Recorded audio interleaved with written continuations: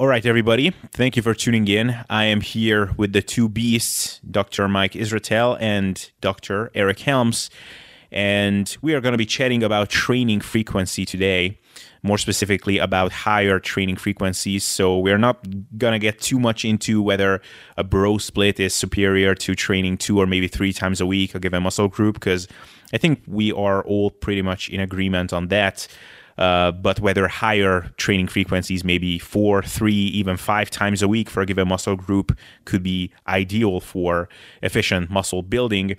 And just as a preamble, I really love this topic because this is one where you can present a lot of arguments for either one side, and a lot of those make a lot of intuitive sense. But what we often find in exercise science and things like that in general is that what makes intuitive sense doesn't always work out like that. And my favorite example for that is the stoking the metabolic fire with high meal frequency. Like, would you put one big chunk of wood on the fire or many small ones? And yeah, it makes a lot of intuitive sense, but when we actually test it, it just doesn't work out like that. So I'm really curious where this will go. And so yeah, gentlemen, are you ready? Yeah, can I make one comment on your introduction real briefly? Yeah, please do. Well, first, I just want to say thanks for having me on. Always a pleasure. But we started with the assumption that everyone's on the same page, that a bro split is inferior to higher frequencies. Mm-hmm. And I just want to point out that that is very, very, very, very, very, very, very low on the totem pole of what will potentially get in the way of you making great gains. And I do think that training a muscle group once per week with traditional training splits is probably totally fine. Yeah, absolutely. And especially with the way bodybuilders set up bro splits, they're actually not really training each muscle group once per week in many cases, just because they don't really know how exercises train muscle groups. But anyway, I would say frequency is super, super low. And there's a lot of flexibility here. So just wanted to, for anyone who's kind of like, yep, eat your protein, be in a calorie surplus, train hard, and then don't train once a week. Like, they're absolutely not in the same ballpark of importance, in my opinion. Just to put that out there. Yeah. That's a good point, because a lot of these things where some pretty radical numbers that you will see in research papers and what people will reference. Another thing that comes to mind like that is training time of the day. And I think even in mass, you guys have cited some paper which showed some pretty astronomical differences between training in the afternoon versus in the morning. And I was listening to that and I was thinking that, man, if that's really the case, like, you would have to rewrite your entire training pyramid book. It wouldn't be like volume, frequency, intensity. It would be volume, frequency, intensity, and training in the evening or something like that. And don't train in the morning. Yeah. Exactly. And I will say that data, God, we're not even supposed to be talking about this, but your ability to adapt to something is also very important. You know, like, it would be the pyramid of what not to do your very first time training would be not training in the morning, but then it doesn't matter if you keep training in the morning, kind of thing. So, yeah. Awesome. So that was a cool introduction. Dr. Mike, we haven't heard your voice yet. You just want to say something before we get going? Hello. Oh, so that was Dr. Mike. And now he has to go. So thank you so much for being here. So my pleasure. Yeah. It was always an honor. Yeah. All right. So Mike, with that, I'm going to turn to you first because I remember the last roundtable we started with you. So let's keep this nice tradition. So I heard you on a roundtable with Menno Henselmans some years ago, and that was a really cool one. Some time have passed since then. I know that you have experimented with a lot of different things. You refined your methods. What is Dr. Mike Israetel's stance on training frequency as of 2019, October? How frequently do you think we should train a muscle group in a general sense for the most efficient and practical hypertrophic response? So most efficient and practical are two different questions entirely. True. We can get to them one at a time for sure. But I will say that I do have a rather formulaic way to derive training frequency. And if you apply this formula, so to speak, you can derive a landscape of training frequencies, which, as Eric has already sort of preempted, looks much flatter than you would expect, with a range of frequencies being quite effective, some being considerably more effective than others, but none of the real-world ones being super ineffective, and also none of them being magically 10 times more effective. So fundamentally, the first thing we want to figure out is roughly how much volume can you train a muscle with, a single muscle group, and get a robust hypertrophy response, right? Something that is above what I would term its minimum effective volume, below its maximum recoverable volume, and, maybe even we could get a little greedy and say something between the two that comes close to a maximum adaptive volume. But we don't have to get exactly at some maximum adaptive volume per session.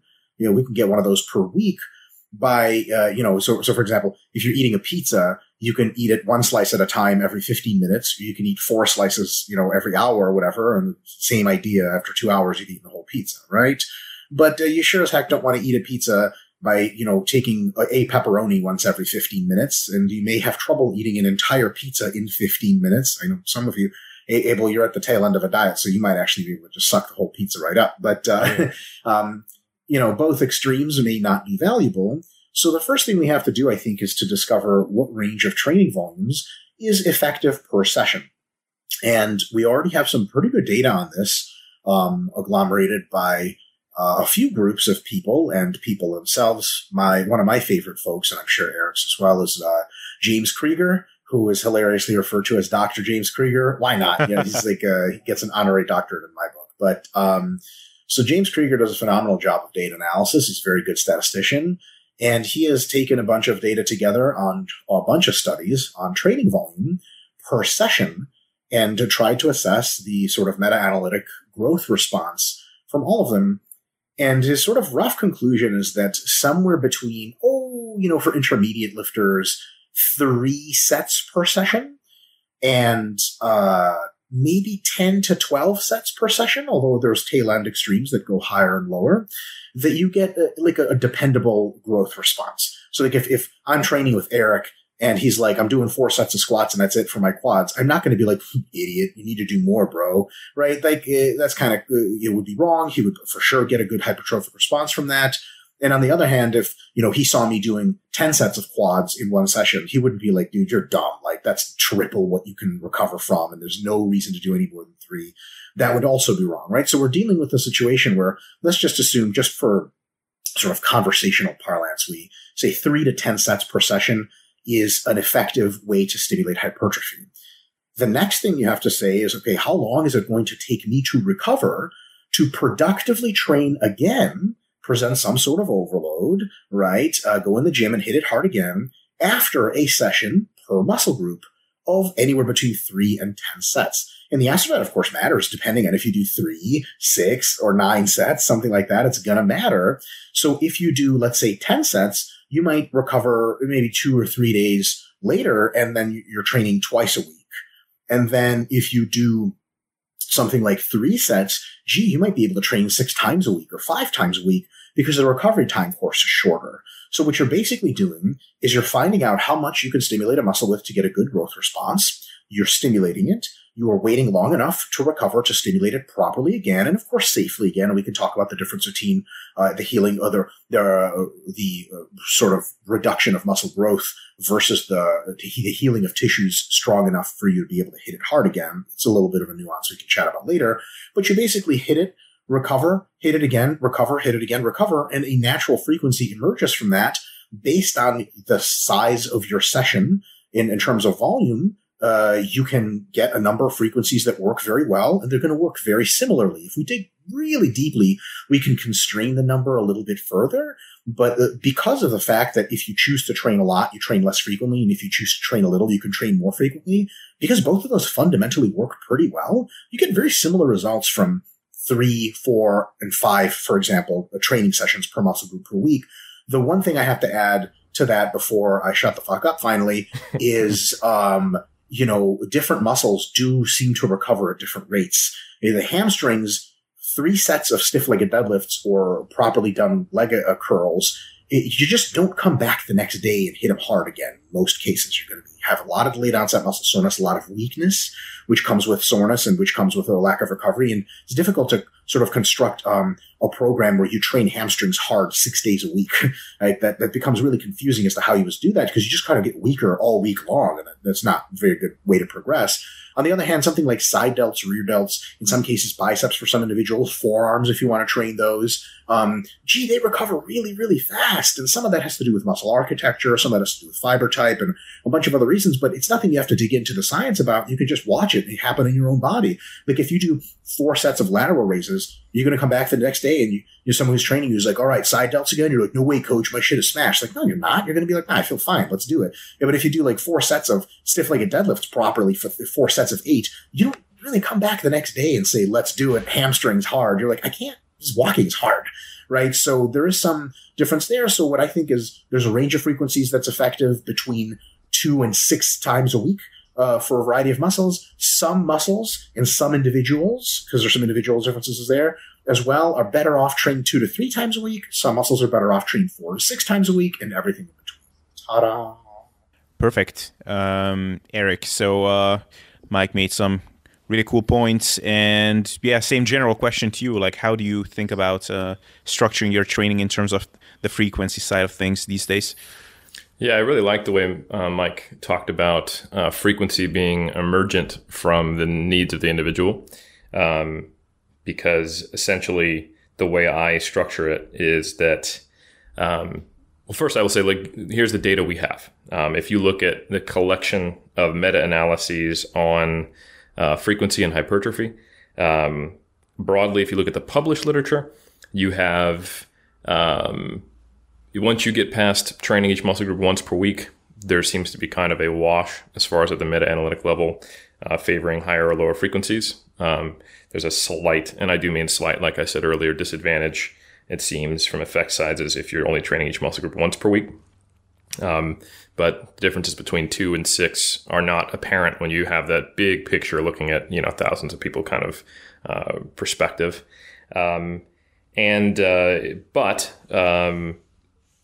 When volume scales with frequency, it seems to provide an advantage that might be independent to some degree of simply increasing volume with a lower frequency. So a higher frequency may be useful to increase frequency. And there's those recent studies, especially if you're training to failure, recent studies that came out by Fisher and Steele, where the kind of the U-shaped curve was way left shifted towards lower volume, being superior in the 5 to 10 sets per muscle group range, but they were training to failure with a once per week split. And you kind of see a different response in aggregate when you look at higher frequencies and lower volumes per session. So I also like how Mike was talking about frequency being kind of intrinsically tied to volume per session.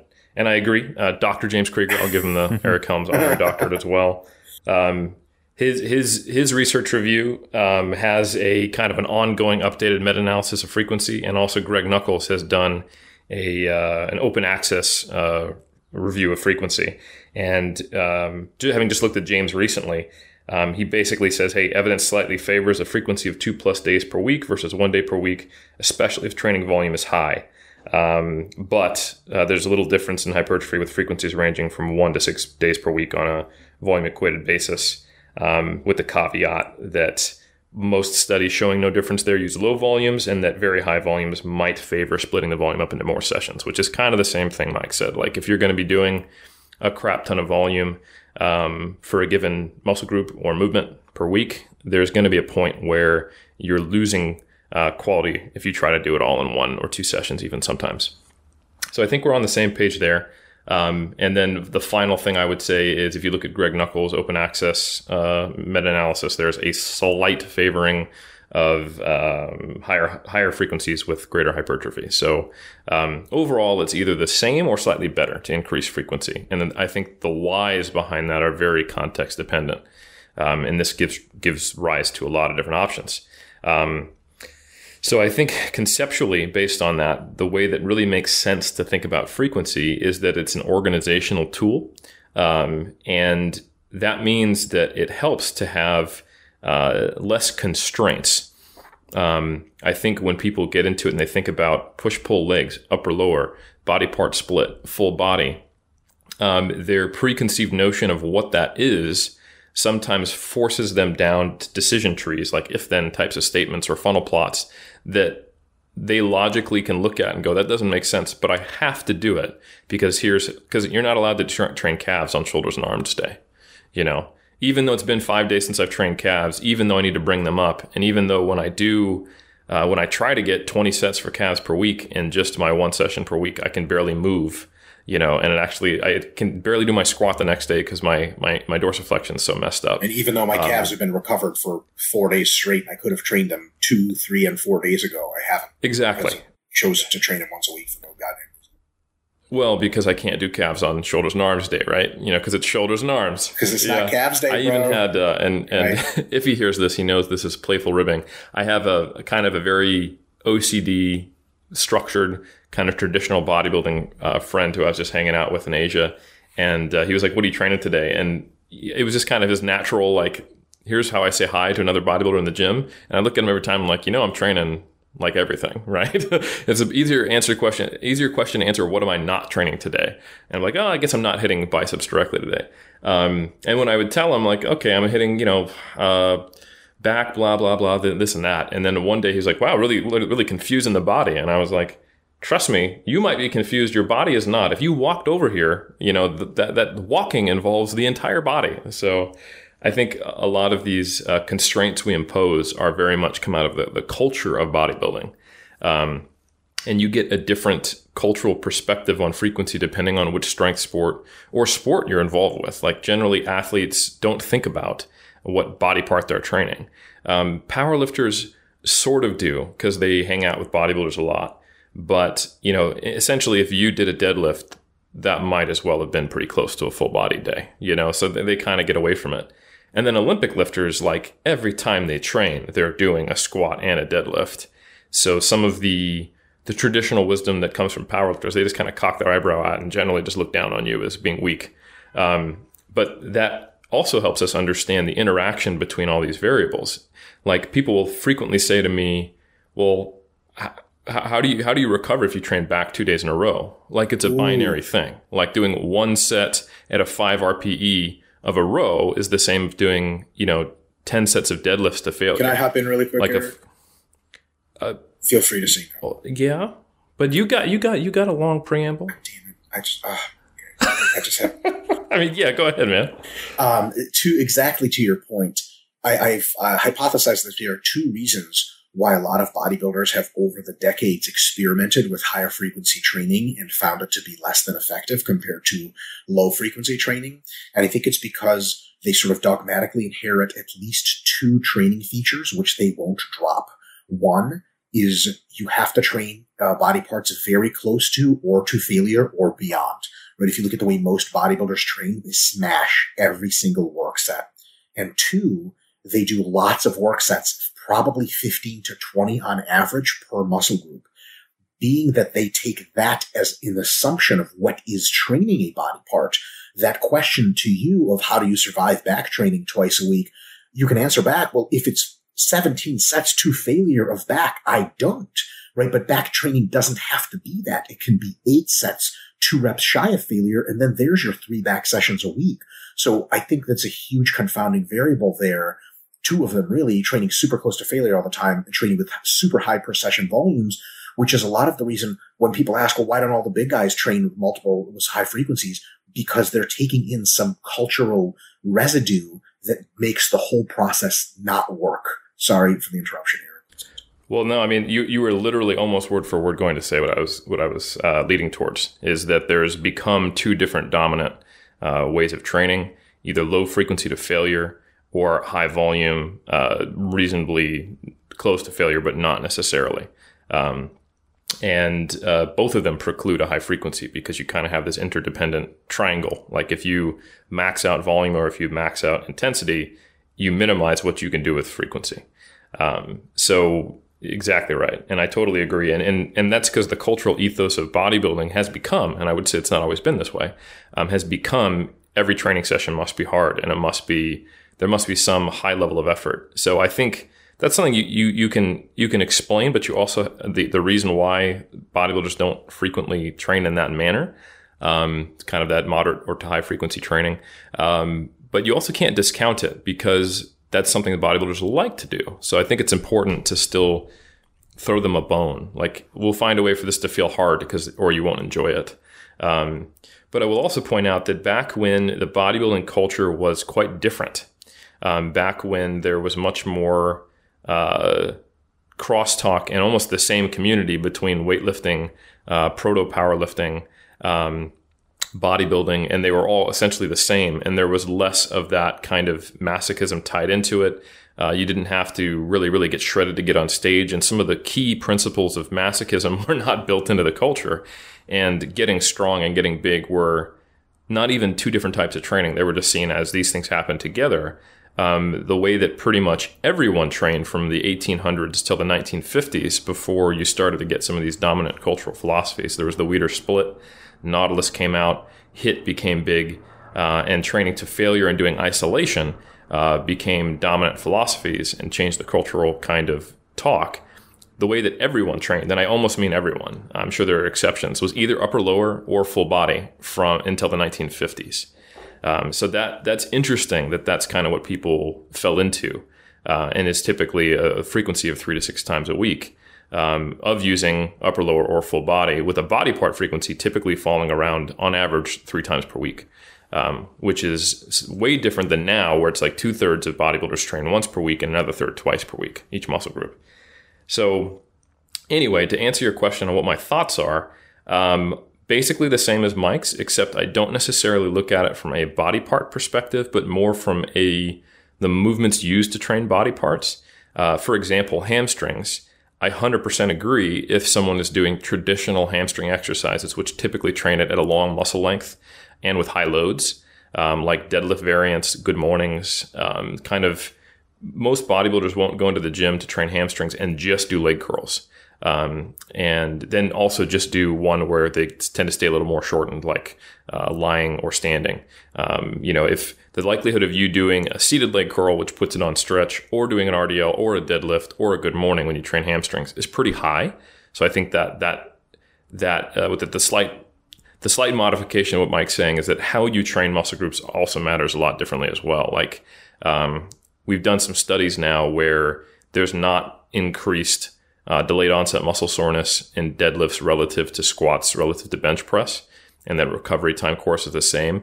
But one thing that has not been effectively measured is just how stiff is your lower back feel, or how likely do you feel like you're going to get hurt, or some of these more qualitative elements that are related to it that can't get picked up by research, So I think there's a big difference between a really tall dude with unfavorable body part proportion lengths to a very short person, like say Taylor Atwood, training squats with a high frequency.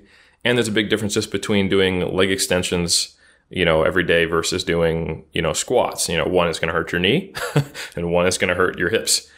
So there is certainly, if one does come upon a higher frequency body part split that emerges from their goals, you have to be a little more thoughtful about what exercises you use.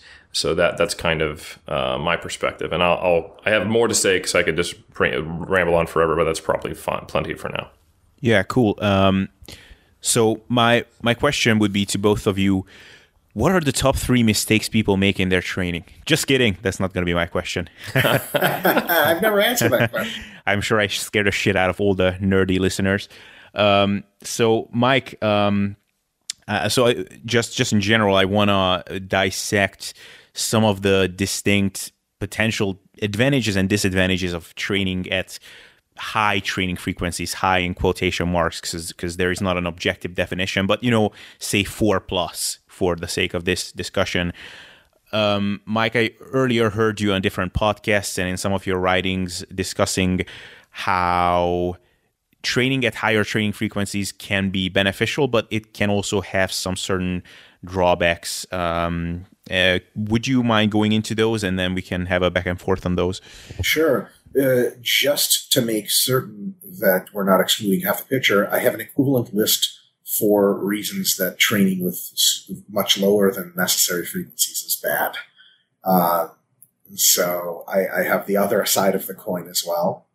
But these are some, just I say, sort of hypothetical ideas that are sort of food for thought. They're not definitive, set in stone, for sure things. They may very well be wrong. But I have 8 distinct ideas about potentially having too high of a frequency for the absolute best results.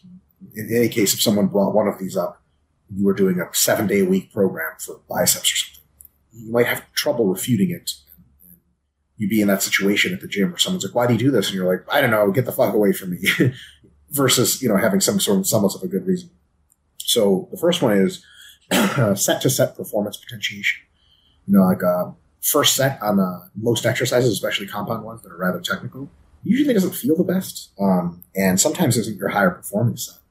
Sometimes, your first set, especially if your warm-up's not very long, can be not as good a performance as your second set. So if you potentially have a muscle that can only recover from, let's say, 7 total work sets per week, which some muscles fall into that category, then just doing 1 set per muscle per day might not be the greatest thing, because by not doing a second set, you're actually missing out on an even better set, right? It's almost like eating a meal, eating the appetizer and then waiting 2 hours and eating the main course. The appetizer is designed to appetize, and those effects go away after 2 hours, and then the main course comes out, and you're like, I don't even want to eat anymore, right? What is that called? Like getting ghosted out at a restaurant when they don't bring you your food for long enough, and then you're just like, I don't even, why are we here, right? You're super excited for an hour, and then you just want to go home. So there's some potentiation that you can get from the last set, and that might last a pretty good, 2 or 3 sets. So anytime I look at a training program that is like, okay, I did 1 set for hamstrings, and then I moved on to quads. My question is, why don't you just move that hamstring set somewhere the hell else, like another day, right? Another session. Number 2 is, it's a very, very tenuous one, but I think has some merit, is the increase in effective reps. So, for example, if you do, and folks familiar with Myo reps, and some of Chris Beardsley's work will be sort of familiar with this. If you do 1 set and you get 20 reps on it, close to failure, then, maybe 15 of those were not as effective as the last 5. But then if you take a relevant rest break, and especially if it's not a centrally taxing exercise, your next set might have only 10 reps with the same load, same proximity to failure. But, 5 of those will be the most effective. And, that's an increase in the fraction of effective reps. So as you do more and more work sets to a point, of course, which my other series of points addresses, then the fraction of effective reps per set increases, which could be a good thing, right? Especially for training predominantly faster twitch fiber muscles. Number 3, this is a very, very obvious one, is the mind-muscle connection. If you do 1 or 2 sets of, let's say, cable flies, just an example, they might be good sets and good performance, but you're like, man, I sort of feel my chest, kind of stuff's just happening. And if you had to stop and go on to other exercises for other body parts, you might be like, okay, that was good.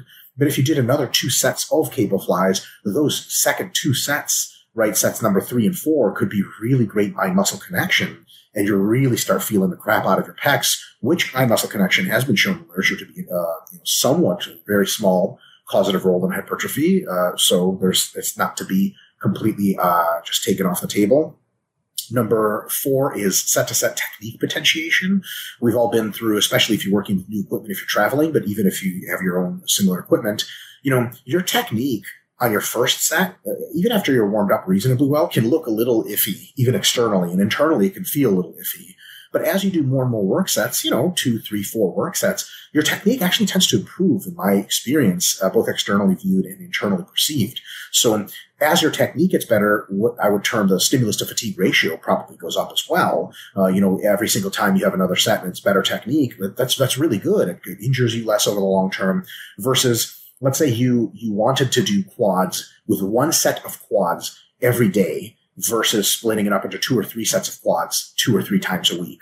Every time you come in, you essentially do your worst possible set of quads from a technical perspective, and you go home, you cool off, you spend 24 hours not training quads, you come back and you do the same garbage first set that feels like shit all over the place. Your technique sucks. You would have had much better technique if you had stuck around for 2, 3, or 4 more sets, but you didn't. So that's a sort of knock on that. The muscle pump, I think cell swelling is probably causative hypertrophy to some small extent. It is not maximized with 1 or 2 sets per session. It's probably more like 3 or 4 or even more. That's point number 5. Number 6, if you train, let's say, just 2 muscle groups, you have to do 2 distinct warm-ups. at least 2 specific warm-ups, let's say chest and back. Then you warm up your chest, you train it. Then you warm up your back, you train it. If you train 6 muscle groups per day, you have to do a whole lot of warming up to stay safe.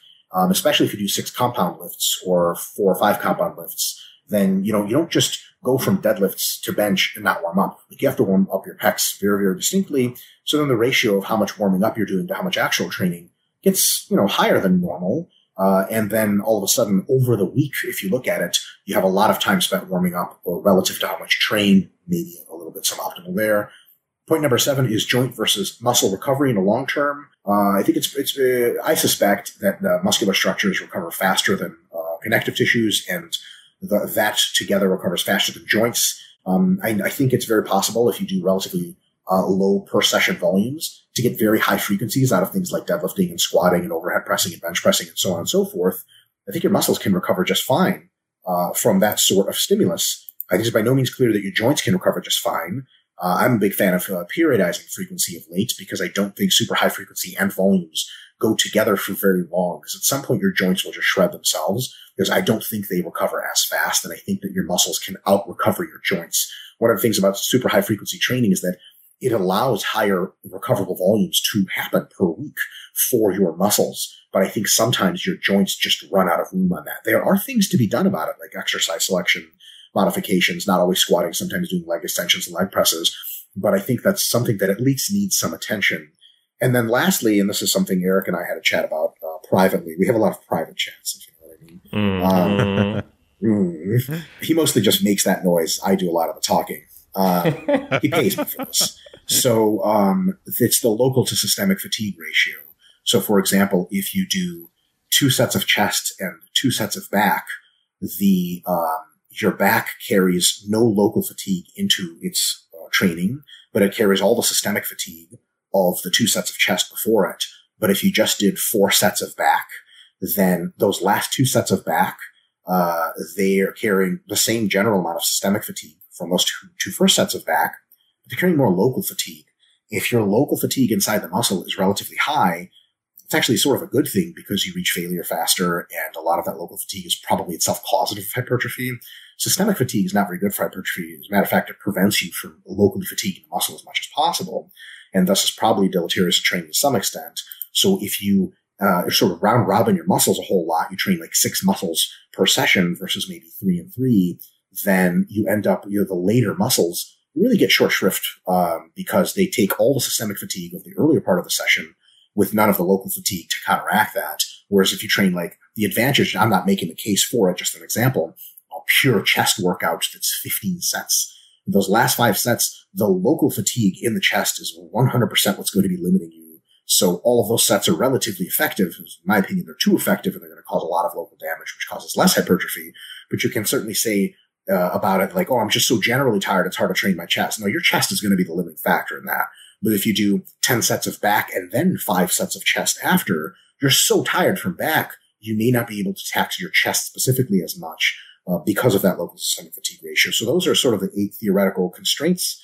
And I think that it's very hard in a real world program to push a lot of those. What I think happens, so I think up to like, for many muscles, 5 or 6 days a week, I think none of these constraints are seriously pushed.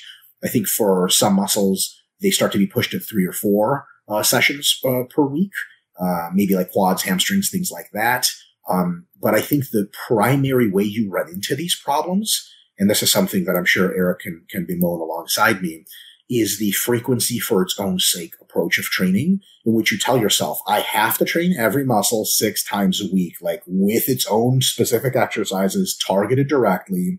If you start doing that, you're going to run into some of these problems for some of the muscles. And then someone could come in and say, like, I know you're training everything 7 times a week, but isn't some of that training real dog shit? And you're like, yeah, but I got to train 7 times a week. And then someone's like, what if you train 4 times a week for all of your individual muscles? But then the quality of the training for each one of those sessions was super great. And you could say, well, that would be like roughly the same amount of hypertrophy or maybe just a little bit more. If it's just a little more, that's super great. But even if it's roughly the same, it's sometimes more pleasant to be able to focus a little bit more on a muscle group rather than having this task when you show up of, I have to do 10 exercises because there's 10 distinct sort of body parts. So that's my shitting. Hey guys, sorry, just a short interruption. Mainly doing this because people have been asking me a lot in private messages on Instagram and Facebook and email whether I'm doing online coaching, and the answer is actually yes. Maybe I've been doing a bad job promoting this so far, but in each video description, if you go to the show notes, you will always see a Calendly link there where you can book a free call, where we can chat on a call for up to 45 minutes. We can talk about your goals, what you would like to achieve, and whether or not you and I are a good fit for a coach-client relationship and can effectively work together to achieve your goals in the most efficient way possible. So if that is something of interest to you, then you can check the show notes wherever you're listening or watching this. There will be a Calendly link where you can just book that free call and we can move forward from there. So that's all I had to say for now. Let's continue with the show. So Eric, I cannot recite everything and you just heard it, so I don't need to, luckily. But what do you think? Because I guess in general, the message here is that there might be some distinct benefits to hammering a muscle group in a given session a bit more and perhaps not undershooting the amount of volume you do in a given session for a muscle group, because maybe there is a benefit to disrupting it a bit more in a given session, maybe because of mind-muscle connection reasons or set potentiation or things like that. And maybe there are some safety concerns with connective tissue and things like that. So what do you think about these points? I think there's, in certain contexts, all the points are valid and good. That said, I think the devil is really in the details with this stuff. And I used to speak more generally about this because it was only a few years ago, read pre-Menno Henselmans, where I would be trying to talk bodybuilders into simply trying to train each muscle group twice per week. And then eventually, once that worked well, then the door was open and we could actually explore what might be an optimal frequency for their situation, volume needs, goals, etc. In recent times, I've had to deal with people who, and I will give Menno credit here, largely do a poor job of interpreting what Menno was talking about. When I would say that Menno made some, I've told him this, and I don't think he would take this offensively. I think he jumped on the high frequency quote unquote bandwagon. Not to say he was jumping on a bandwagon. I think he might have been, leading those horses. Yeah, exactly. He built that bandwagon. Damn it. I think he. In general, Menno emphasizes data at a point that is probably earlier than I would. I tend to wait until we have more for sure data, either a higher quality or an overwhelming quantity before I would make the kind of statements he would. And that's not to say he interprets research wrong, quote unquote. It just means that we interpret research differently, which, guess what? That's true of all of us, including myself and Mike. And early adopter. Yeah, I guess you could say he's more of an early adopter. And I think there is a time and a place to be an early adopter. And I feel like training frequency, especially given kind of the cultural values that lifters have that Mike talked about and that I totally agree with, there's potential harm there. So I even though there was a time point where I was, training full body and doing what Menno is advising, I wasn't saying everyone should do this or even this is a good idea, just because I knew it could be so readily misinterpreted. And case in point, I ran into someone while I was in Australia in 2016, touring there, who was literally in the middle of a workout, stepped out of missed part of the seminar we were giving, to do some squats, because he trains every day, doesn't miss training days. And he does one of his quad movement every single day was a squat variation. And I don't think this is what I think I know this guy personally. Oh, wow. So, and Fuck, I don't. I feel left out. And he specifically told me that he was having joint pain and, so he's missing something he paid for, furthering joint pain, missing out on a social opportunity, stating, I don't think I should be doing this, isn't a good idea, yet still doing it. And of course, this may have been changed, 3 years ago. And I pretty bluntly said, yeah, that's what happens when you squat every day. That's not it's just not a good idea, So, there are certainly cases where you can, for example, to Mike's point about, joint stress and training with a high frequency. I'm sure every Olympic lifter who heard this podcast would like cock their eyebrow and be like, what the hell are you talking about? I do the exercises that put you in extreme end ranges of motion, and I do them 10 times a week. However, they also don't perform the eccentric. It's not the failure. The set volume is incredibly low. A high rep set for an Olympic lifter is a triple on these movements. And the nature of those movements is such that they're not slow, grindy reps. So it is very context dependent. So anyway, getting back to what I'm saying, there was a time where I was like, hey, high frequency equals good, because high frequency literally meant more than once per week. And now the conversation has changed, that the schema everyone has in their mind is that high frequency is daily training. And I'm like, oh, okay, now we're actually talking about legit high frequency training. So now I can't just say high frequency equals good. And I even made an Instagram meme, I think yesterday, where I was like, hey, here's what people think when I mean high frequency training. And that meme wouldn't have made sense, a while ago, because high frequency training would have been fat. Lane Norton talking about doing strength on one day and hypertrophy on another in an upper lower fashion, for example.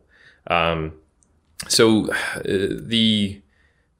what we are talking about is something that I think is what I'm attempting to do as a quote unquote thought leader, as arrogant as it feels to say that, is to try to get people to think about frequency differently, rather than in splits and programs and schemas, kind of the way we do, but rather, like Mike was saying, is that frequency should be an emergent property of one's goals. So if I was to give a useful takeaway to someone, I would sit down and go, all right, what training can I commit to? And typically you're going to have someone who has restrictions that are not going to be less than the volume that's appropriate for them, or sometimes they do. And then if you are the person who has time constraints that prevent you from doing the amount of training that might be optimal, you need to look at, okay, what works better for my schedule and my mentality and my body, doing a few very, very difficult sessions that have a lot of volume, and are probably training all your muscle groups, or doing a bunch of little short ones. And generally, I can say that the latter is a better option. For someone who's time restrained, if you can find 45 minutes in a day, 30 minutes even sometimes, getting to the gym, unless it's like a 30-minute drive, like for 6 mini sessions per week, ends up being a much better option than trying to get in 3 crazy sessions where you do all your compounds together and you're just dead and you barely recover for the next one, and then you get back in the hole. And that was kind of one of my first exposures to, this is an interesting way of taking the same volume and mitigating the level of fatigue I get. So when you have constraints, I think that's sometimes useful for a high frequency approach. So anyway, when I'm sitting down with someone, I'm like, hey, if you want to figure out the optimal training approach for you, one, what can you do? Realistically, how many times can you get to the gym? How many hours do you have? And then look at, if you have an idea, what's an appropriate amount of work that I need to do to progress based on my goals? And that's going to be different. And I find most people, unless they're a competitive bodybuilder or a competitive powerlifter, or competitive in one specific sport, and there's more and more dual sport strength physique athletes out there these days, is going to have concurrent strength and hypertrophy goals. So then we simply write down, all right, what are the non-negotiable exercises we must do? And if the goal is hypertrophy, that is none. There's no non-negotiable exercises. So that gives us a lot more ability to avoid some of the issues that Mike brought up with higher frequency training. And if someone is like, let's say you're an idiot and you decide you want to compete in strongman, weightlifting, and powerlifting in the same year, while also maintaining progress in bodybuilding, like that'd be the dumbest thing to do ever, by the way, just put it out there. That's a joke. I'm doing that. And it is very difficult, but then didn't want to say it. Yeah. Then I have a bunch of non-negotiables. So I have to do a conventional deadlift, once per week, or not once per week, but at some point, because that is the only deadlift allowed in strongman. However, I'm way stronger sumo. So since I'm going to be competing in powerlifting, I've got to do sumo. I've also got a squat. I've also got a bench. I also need to do a clean and jerk and a snatch. And then I typically need to carry something or pull something or drag something and then put something over my head that's not a barbell as well. And then somehow and then I look at, okay, with the amount of volume at the relative intensities and the periodization strategy I'm following with these movements, what muscle groups is actually getting a decent stimulus? And then whatever's left, then I go, right, I've already crushed myself just by nature of my goals. So I need to take the lowest stress movements, both for joints and just global perception of fatigue, and find a way to train them via bodybuilding exercises. So, if it left over as, I need to do some hamstring work, I'm not going to be like, yep, good mornings and RDLs, right? It's going to be standing single leg hamstring curl.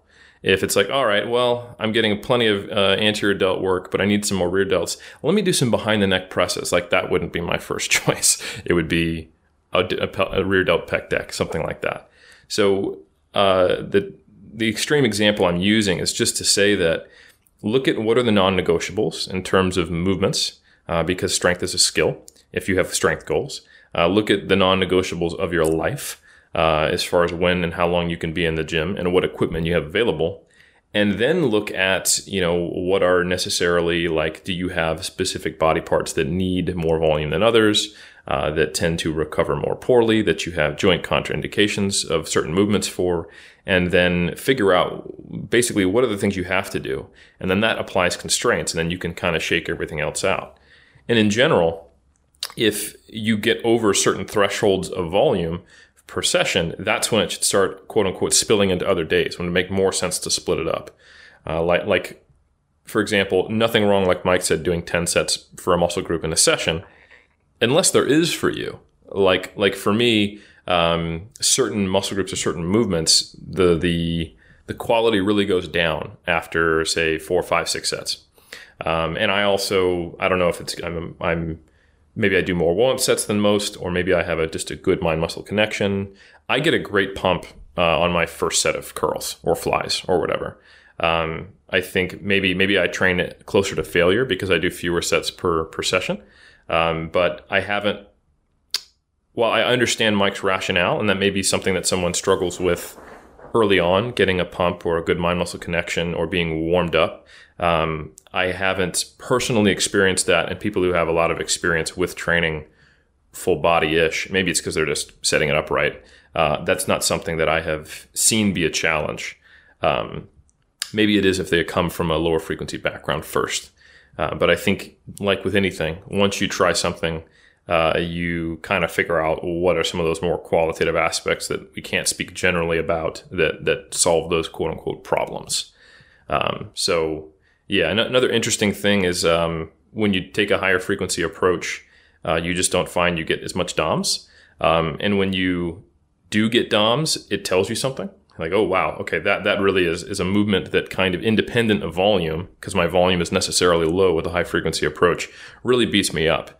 And therefore, I should think about where I put that, what I do the next day, where my off days are placed. And even if this is a movement that I should be doing, it might be a non-negotiable, and then you got to figure out where you take your off days, what you do the day after, what you do the day before.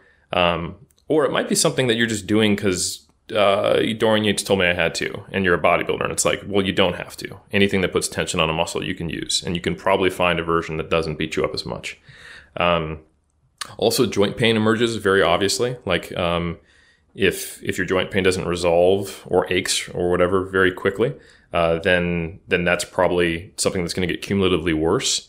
So you need to find out different options. So I find even if you don't find landing on a high frequency split is the best for you, it's a really good learning opportunity. Like, I didn't actually start doing 5-day full body, quote unquote, training until I'd actually experimented with upper, lower, and different body part variations that took me from a 2 to 5 to 4 times per week frequency of each body part being trained. And I have trained body part splits. I've trained traditional full body splits where you train everything instead of just going, right, I don't have restrictions. So I think the best way to take a high frequency approach is to simply not put restrictions on what you're allowed to train on any given day, and then figure out what emerges from that based on your needs and the constraints of your life. And that will sometimes, but not always, emerge as a full body-ish approach. But for example, there's a day in my 5-day per week split where I don't directly train quads. And that's okay, because I'm still training quads 4 times a week. And there's no reason why that wouldn't be okay, But there's nothing that says that once I've decided to try the quote unquote high frequency experiment, that therefore every muscle group has to get trained every day. Like, why? We've already established if you're hitting it at least twice per week, you're probably in the ballpark of optimal. So it's kind of that's the main thing I want people to have a paradigm shift in thinking about, is to not get locked into frequencies and splits and movement requirements, because that's where people really mess up this whole low or high frequency thing.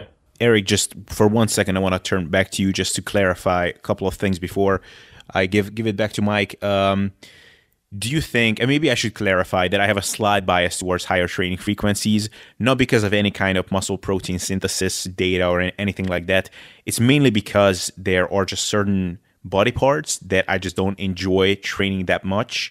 But if I can split them up into very short sessions and I can just do like 2-3 sets in a given session, then I can be motivated to train them with the volume that I found them to be effective. For example, quads, if I had to do, let's say, 4 sets of squats and then 4 sets of leg presses in the same session, I would probably always just rationalize myself into not needing as much volume for my quads, because I would just find that to be a drag.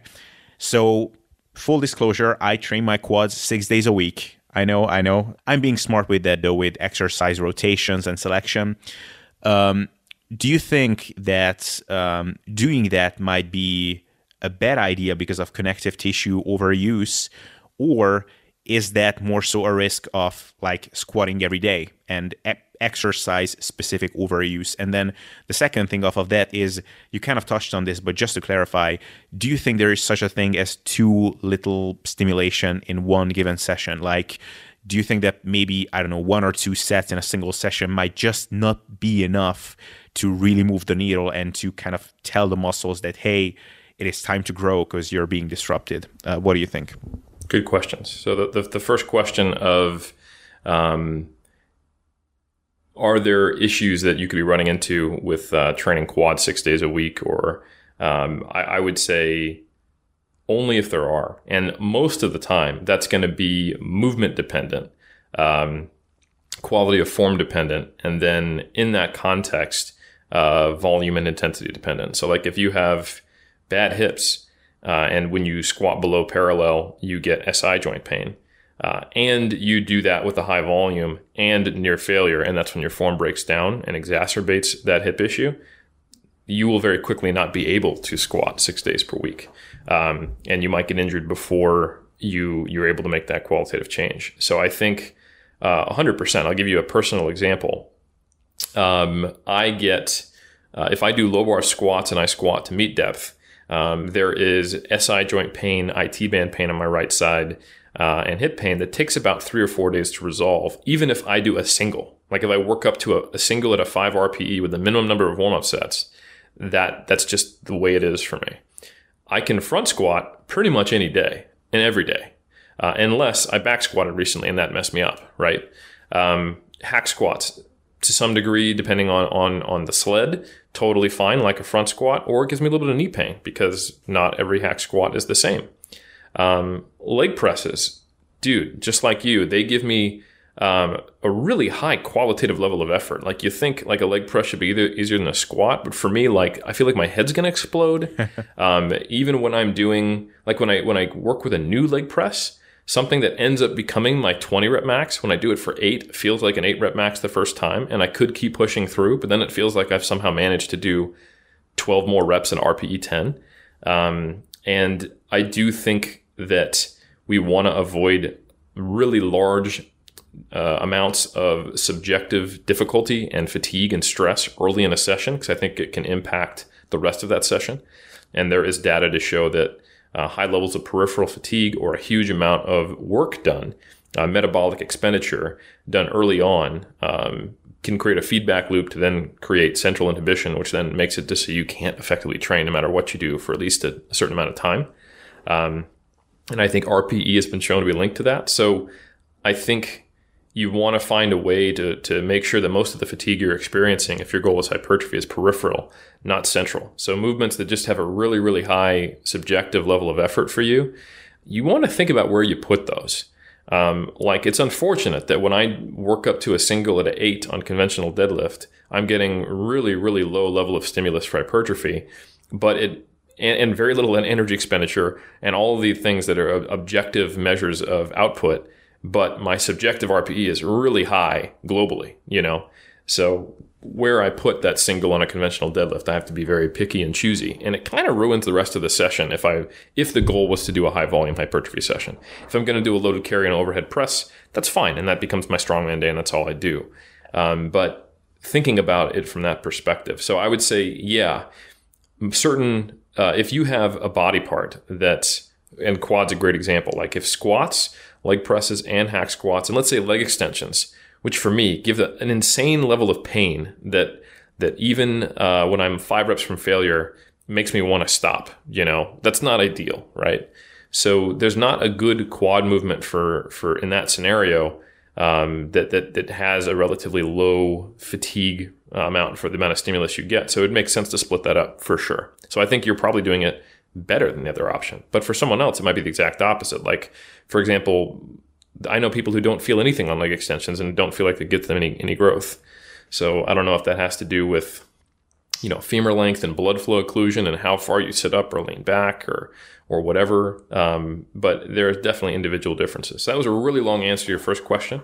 The second question you had was, is there a minimum threshold for getting a stimulus? And I just can't see any way that would be the case or why, or any rationale from an evolutionary perspective. In fact, I can see the exact opposite.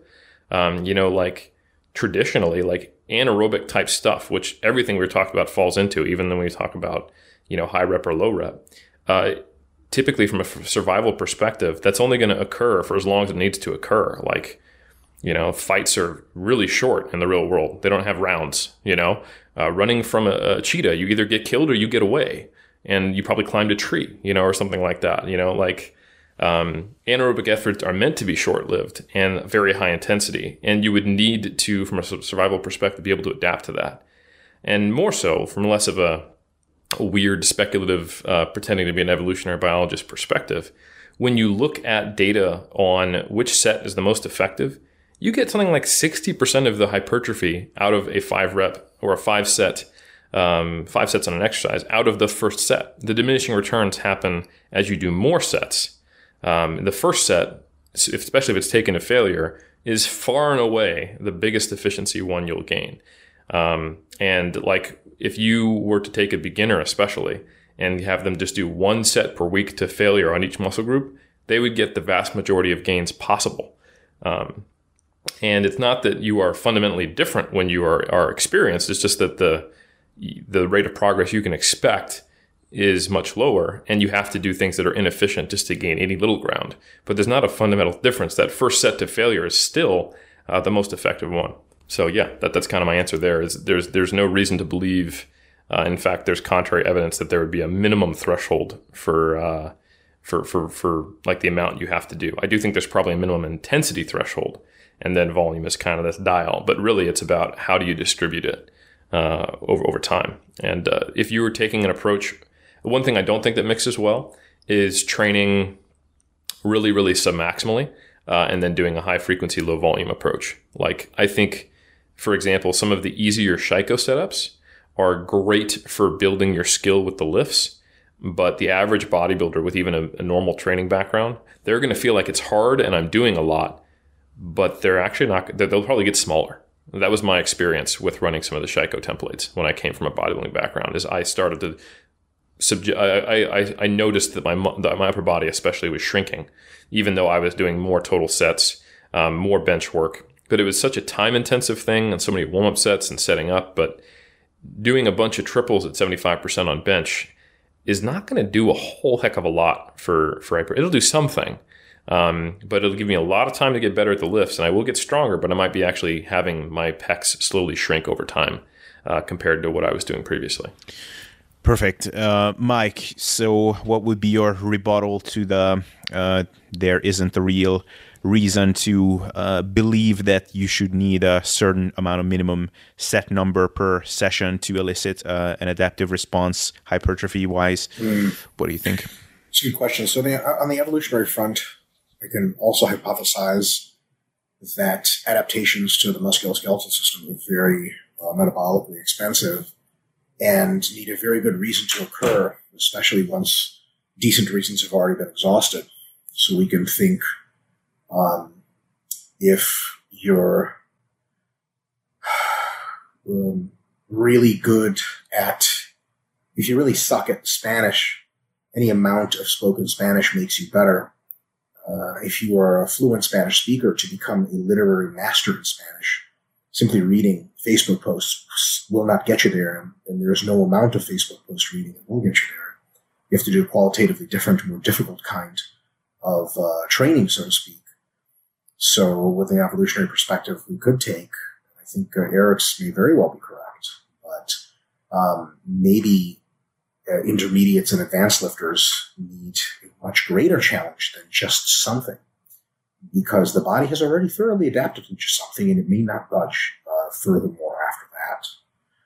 So that's my thinking on the evolutionary side.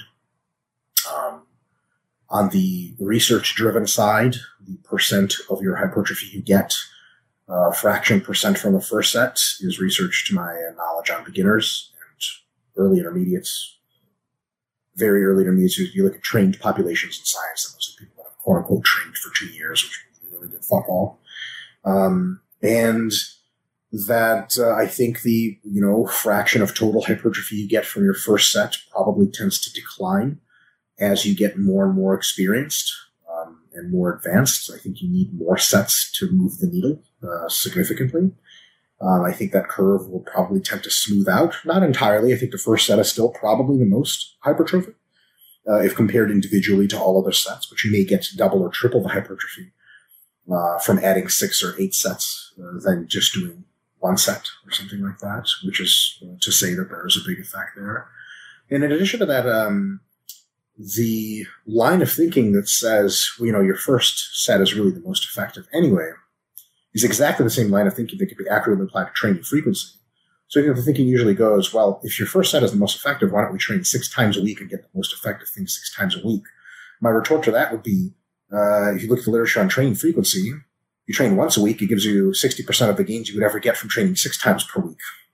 So why don't we train twice a week with 5 sets each time and not bother with 1 set, per session 6 times a week or something like that? So I think the same kind of critique you could apply to per session volumes applies to frequency as well, which leaves us maybe not at an impasse, but certainly an interesting thought experiment. I think for the most part, the minimum effective volume per session for most people is very small. I think it can be as small as 1 set for most people. I think for some people that are very advanced, with body muscle groups that are a little bit recalcitrant to growth, I think it might be 2 or 3 sets per session. And anything shy of that acts a little bit more as a warm-up / show-off set than it does as something that stimulates hypertrophy enough or for long enough for it to result in net protein synthesis over the course of the week. But I think all of that mostly ends up in the wash if, as I mentioned earlier, your frequency and your per session volume play into one another. So if you're interested in training with 2 sets per session, I think that's fine as long as you train every day, right? So, mathematically that results in 12 working sets per week, which tends to be for advanced athletes oftentimes what I have observed as their minimum effective volumes. Anything much less than 10 sets per week probably doesn't get people much more jacked. But, on the other hand, if you want to train, with 6 sets per session, then training twice a week is probably a good way to get to where you want to go, because the blip of hypertrophy from that session is higher, but you get fewer blips. So I think it largely cancels out. Although, I think it's very difficult to find a true place at which you get no hypertrophy from a single session. I think you probably get some, although the time course could be several hours and then you go back to neutral. You could have sort of trained again if it was just 1 set.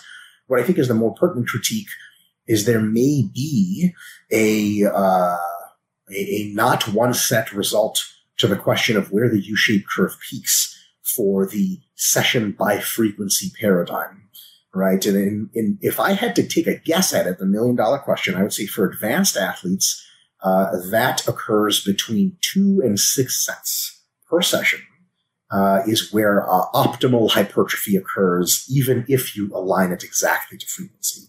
That is to say, for people who lift 2 sets per session per muscle group, they get a higher frequency. People who lift 6 sets per session per muscle group get a lower frequency. I think the optimal is probably somewhere. I'd be very surprised if you can get the best possible program, and maybe not very surprised, mildly surprised, tickled, you could say, if bemused, I would, if I had a mustache, I would be ruffling through it and adjusting my monocle. Something Eric does every day, by the way, when he wakes up with mustache and monocle, I might add. So if one set per session was, you could structure it and basically do 2 a days every day, I would be a little bit interested in if that turned out to be optimal. I would also be very interested if it turned out to be that, you could get the best possible hypertrophy results from, 10 sets per session 3 times a week or something like that. I think between 2 and 6 sets per session, because I didn't get a chance, and I'm sure I'll do this another time, the downsides of too many sets per session per muscle group are distinct. And in my view, they start positioning themselves after about 4 or 5 sets per muscle group per session. And after 6 to 8 sets, they become very prominent. I never really know what people are doing when they train 12 sets of quads per session, for example, because after about 8 sets, I'm useless and full of garbage and nothing happens good to my quads anymore. It's just a fun way to accumulate systemic fatigue at that point. So I think that at the very extreme, there's a downside to training with fewer than 2 sets per session. And at the very extreme, on the other end, maybe more than 10 sets per session is not optimal, though still effective. I think the optimality is, if I had to take a guess from all the constraints that I mentioned, something I didn't, 2 to 6 sets, 2 to 6 working sets per session. And also I will add, just from a practical perspective, and maybe Eric can talk about this some more, because he already gave the example of, like, he trains quads 4 times a week, even though he trains 5 times a week total. You don't really get out of bed for one fucking work set. And, for the love of God, if we understand frequency as we currently do, that the results are rather equivalent between, 3, 4, 5 sessions per week. Like, if you're going to train chest, you might as well fucking hammer it. Oh, hammer it is an exaggeration. You're going to do 1 set of chest, you might as well do 2 or 3, right? It's always curious to me, people like, here's my set of biceps for the day. And it's like, you walked over, you warmed up on this bicep cable thing. And there's also something to be said for the downside of a program with a lot of complexity and a lot of exercise number. I don't know if you guys can chime in on that, but, if you have 10 different exercises, that can itself be psychologically daunting.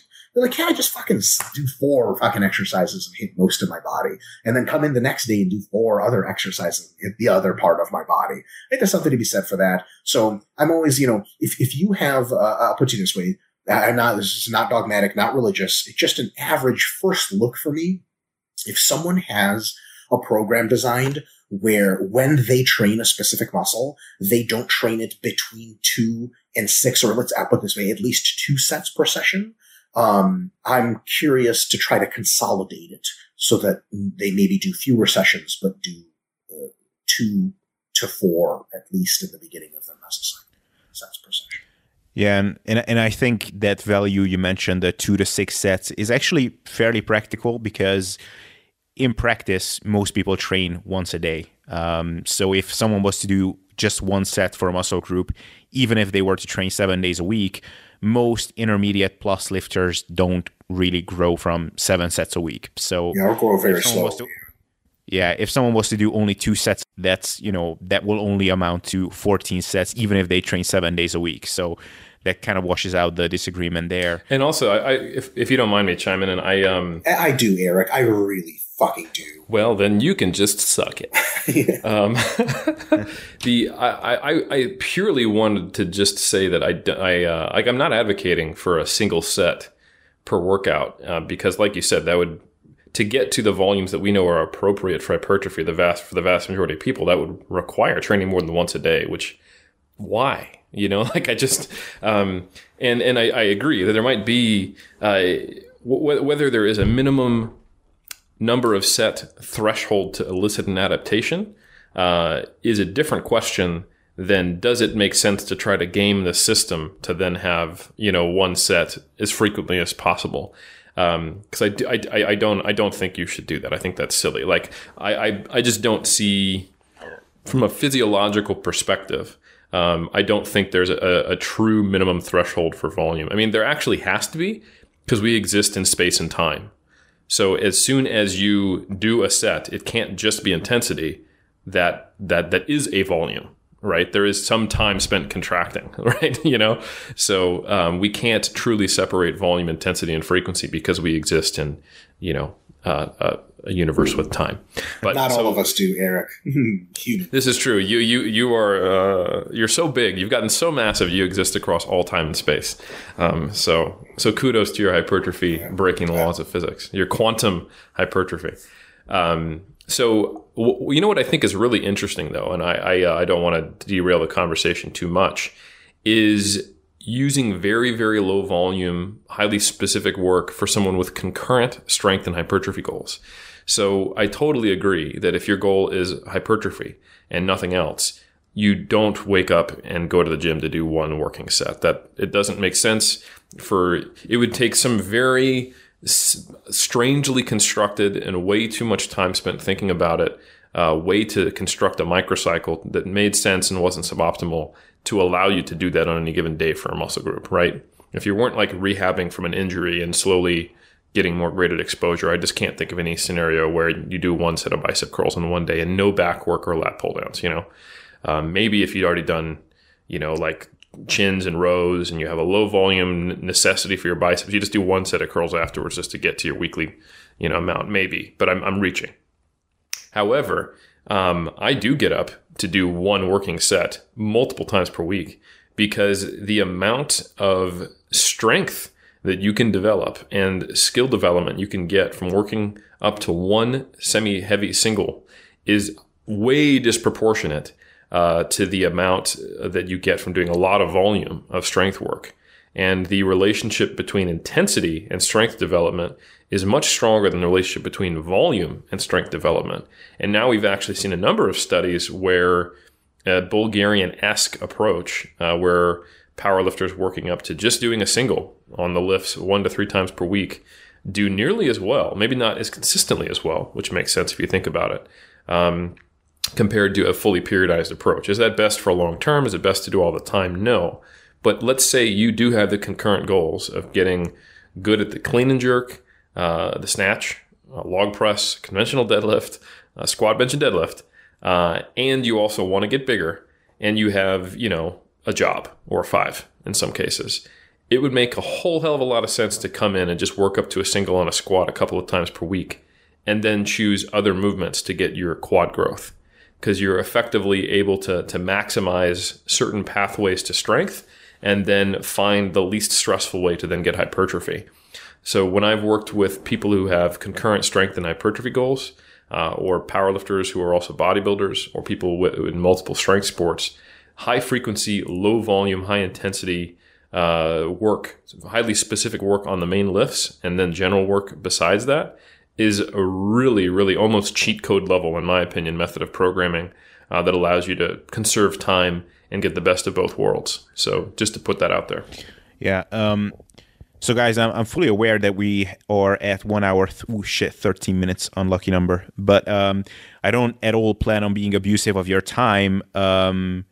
But if you're good with time, I would have one last point that I would bring up, but I don't want to open up a huge can of worms, which is going to keep us here for a whole bunch more time. So how are you guys doing on time? I'm fine with it. Mike? Yeah, good. Sweet. So the last thing that I would want to bring up, and this might be something which could make us differ a little bit on the topic, is... Hey guys, just a second. Are you enjoying this podcast? If so, I'd really appreciate you dropping a 5-star rating on the Sustainable Self-Development Podcast on iTunes. That will help me to grow this podcast, rank higher on the platform, and get more high-quality guests over time, which is a win-win for everybody. So if you could do this little bit of favor for me, I'll owe you one.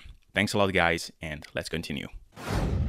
I heard you, Mike, mention a number of times, and I don't exactly know what your stance is on this, but more or less I know because I listen to a lot of the stuff that you put out and read a lot of the stuff you put out, is that muscle soreness is something that is not causative of muscle growth per se. It's not the case that you have to be sore to grow, or it's certainly not the case that you have to be violently sore to grow.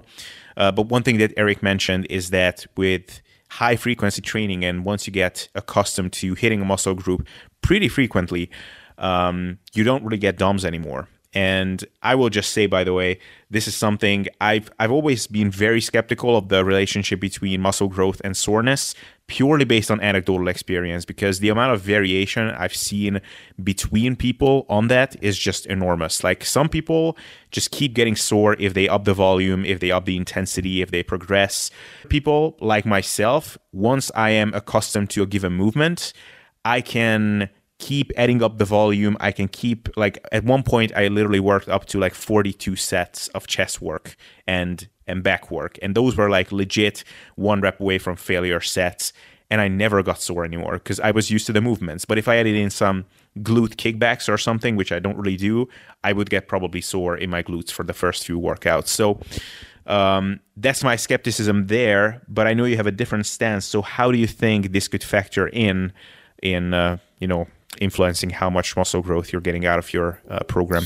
So one thing I will say is muscle soreness is still rather mysterious.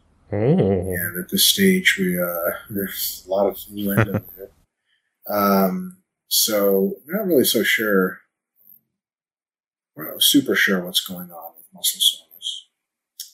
So any very definitive statements should automatically arouse suspicion. Another fact is that soreness exists on a spectrum. So from a perceived weakness and sort of flimsiness of the muscle with a very low volume exposure to, let's say, something you're used to doing, all the way to soreness that is very minimal and lasts a 24-hour cycle, and all the way to soreness that lasts 2 days, 3 days, 4 days, 5 days, 6 days, and onward. So I don't think it's immediately apparent that I would make a distinction between DOMs and not DOMs. I think if you talk to someone who squats 4 times a week or does legs 4 times a week, they may say, I don't get like DOMs, but the evening of and the day after I do quads, I definitely, in some kind of sort of soreness is somewhat apparent, or some damage has been done. And I think that has to be factored in. So if we don't do this, we could come to a hilarious conclusion of training quads 6 times a week makes you feel just fine and fucking dandy because it's no more DOMs, right? People who train quads 6 days a week with volume equated to what they would train if they did twice a week and got DOMs are in fucking brutal agony at all goddamn times. So your muscles always feel a little weak. They always feel a little fucked up. And even sometimes you get a little hint of DOMs everywhere. So once we start looking at soreness as a spectrum, and I think muscle soreness is very closely related to muscle damage. I think the evidence directly from the laboratory points to that. I know some other folks, specifically meta-Hanselmans, have seen things differently. I would argue heavily against that. It's wildly wrong. So the question really becomes not as much one of DOMs, is it good or bad, but of what is the relationship between muscle damage and muscle growth. So we know a couple of things for sure. If you elicit no damage, you're almost guaranteed no growth because then no stimulus occurred. Every robust stimulus causes damage as a byproduct. Every single one, bar none. Now, it's not to say that damage causes growth. It could be completely correlative, though we don't know that. There might be some causative mechanisms in play. We know that some damage is necessary simply as a byproduct of some level of effort. The next thing we know, also pretty certainly, is that an excessive amount of damage almost certainly competes with hypertrophic processes. We can envision that a recovery adaptation potential is a pool of cellular resources, and recovery and adaptation both get dipped out of that pool. So if you semi-truck yourself in the gym and have DOMs that you can't walk, or I'll say you can't even masturbate, which is the just worst possible thing that could happen, right? That level of DOMs.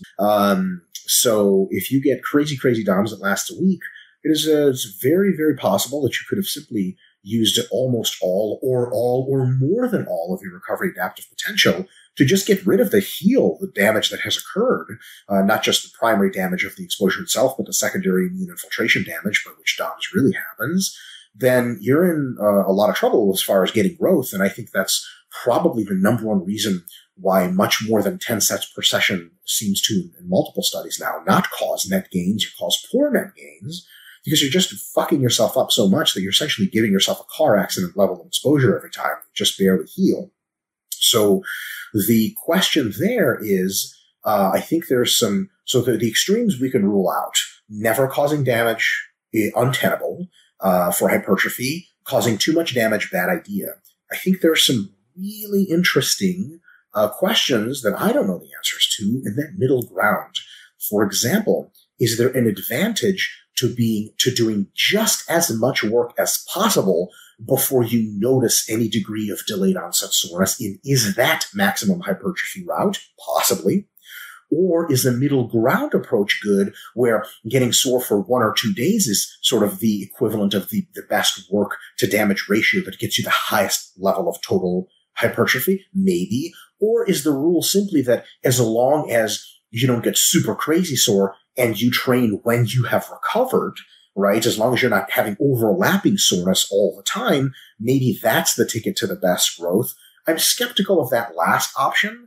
I'm not skeptical of the first two, and I tend to recently be of the opinion that if you're training and you're not getting sore, I think in many cases for hypertrophy, the answer is train more. And so long as you're not getting sore, you're probably going to grow more, right? That's my sort of default assumption. Is there a level of soreness which is even better than that correlates to essentially, is there a level of per session volume that is even greater hypertrophic stimulus on that balance? Maybe, maybe not. There's some interesting functional overreaching ideas. And also the fact that beginners, when you expose them to varying set conditions, lower volume, intermediate volume, high volume, the high volume groups almost always do the best if you have a normal frequency, like 2 days a week, 3 days a week. And those groups get sorer than all the other groups in actual real world human subjects. Like you talk about the group that does 15 sets of quads per session versus the one that does 5. The 5 group doesn't get sore at all after a few weeks. The 15 set group probably gets sore the entire fucking time. And the 10 set group maybe gets sore halfway through the study and then a little less and a little less. The 15 set group does grow more, right? In most of these studies in the short term, right? So if we're going to say, well, any amount of soreness, anytime you get sore, it's definitely net negative, I'd be very skeptical of that, right? So, but I think there's that gray area there. We don't exactly know the answers. But what I will say for sure, and I'll just shut the fuck up after this, is if you are progressing in your strength levels over time, especially mesocycle to mesocycle, and you have noticed that you don't get sore, into the very high volume levels, and you say, well, there's no way adding volume from here will make me grow, I would lead you to question that assumption.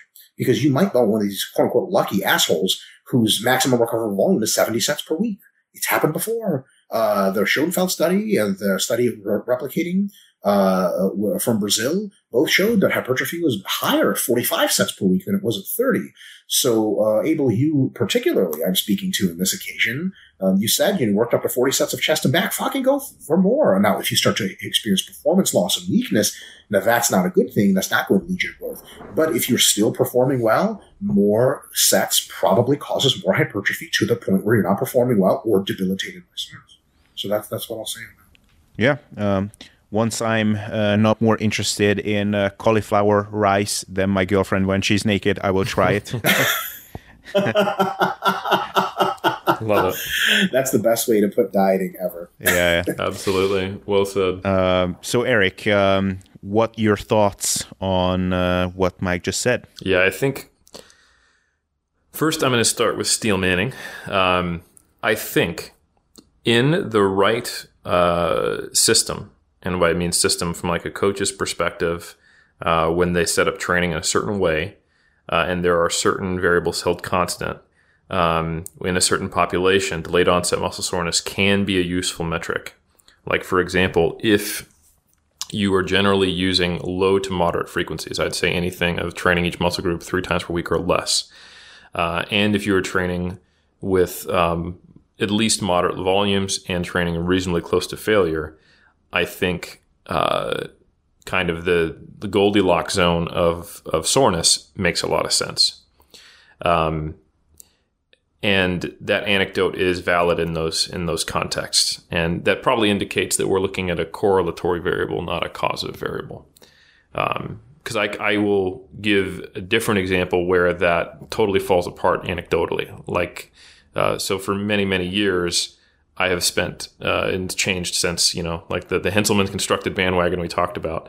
But from basically until 2015, I was getting people to go from 1 times per week to higher frequencies, and across the board, on average, seeing increases in hypertrophy and decreases in soreness.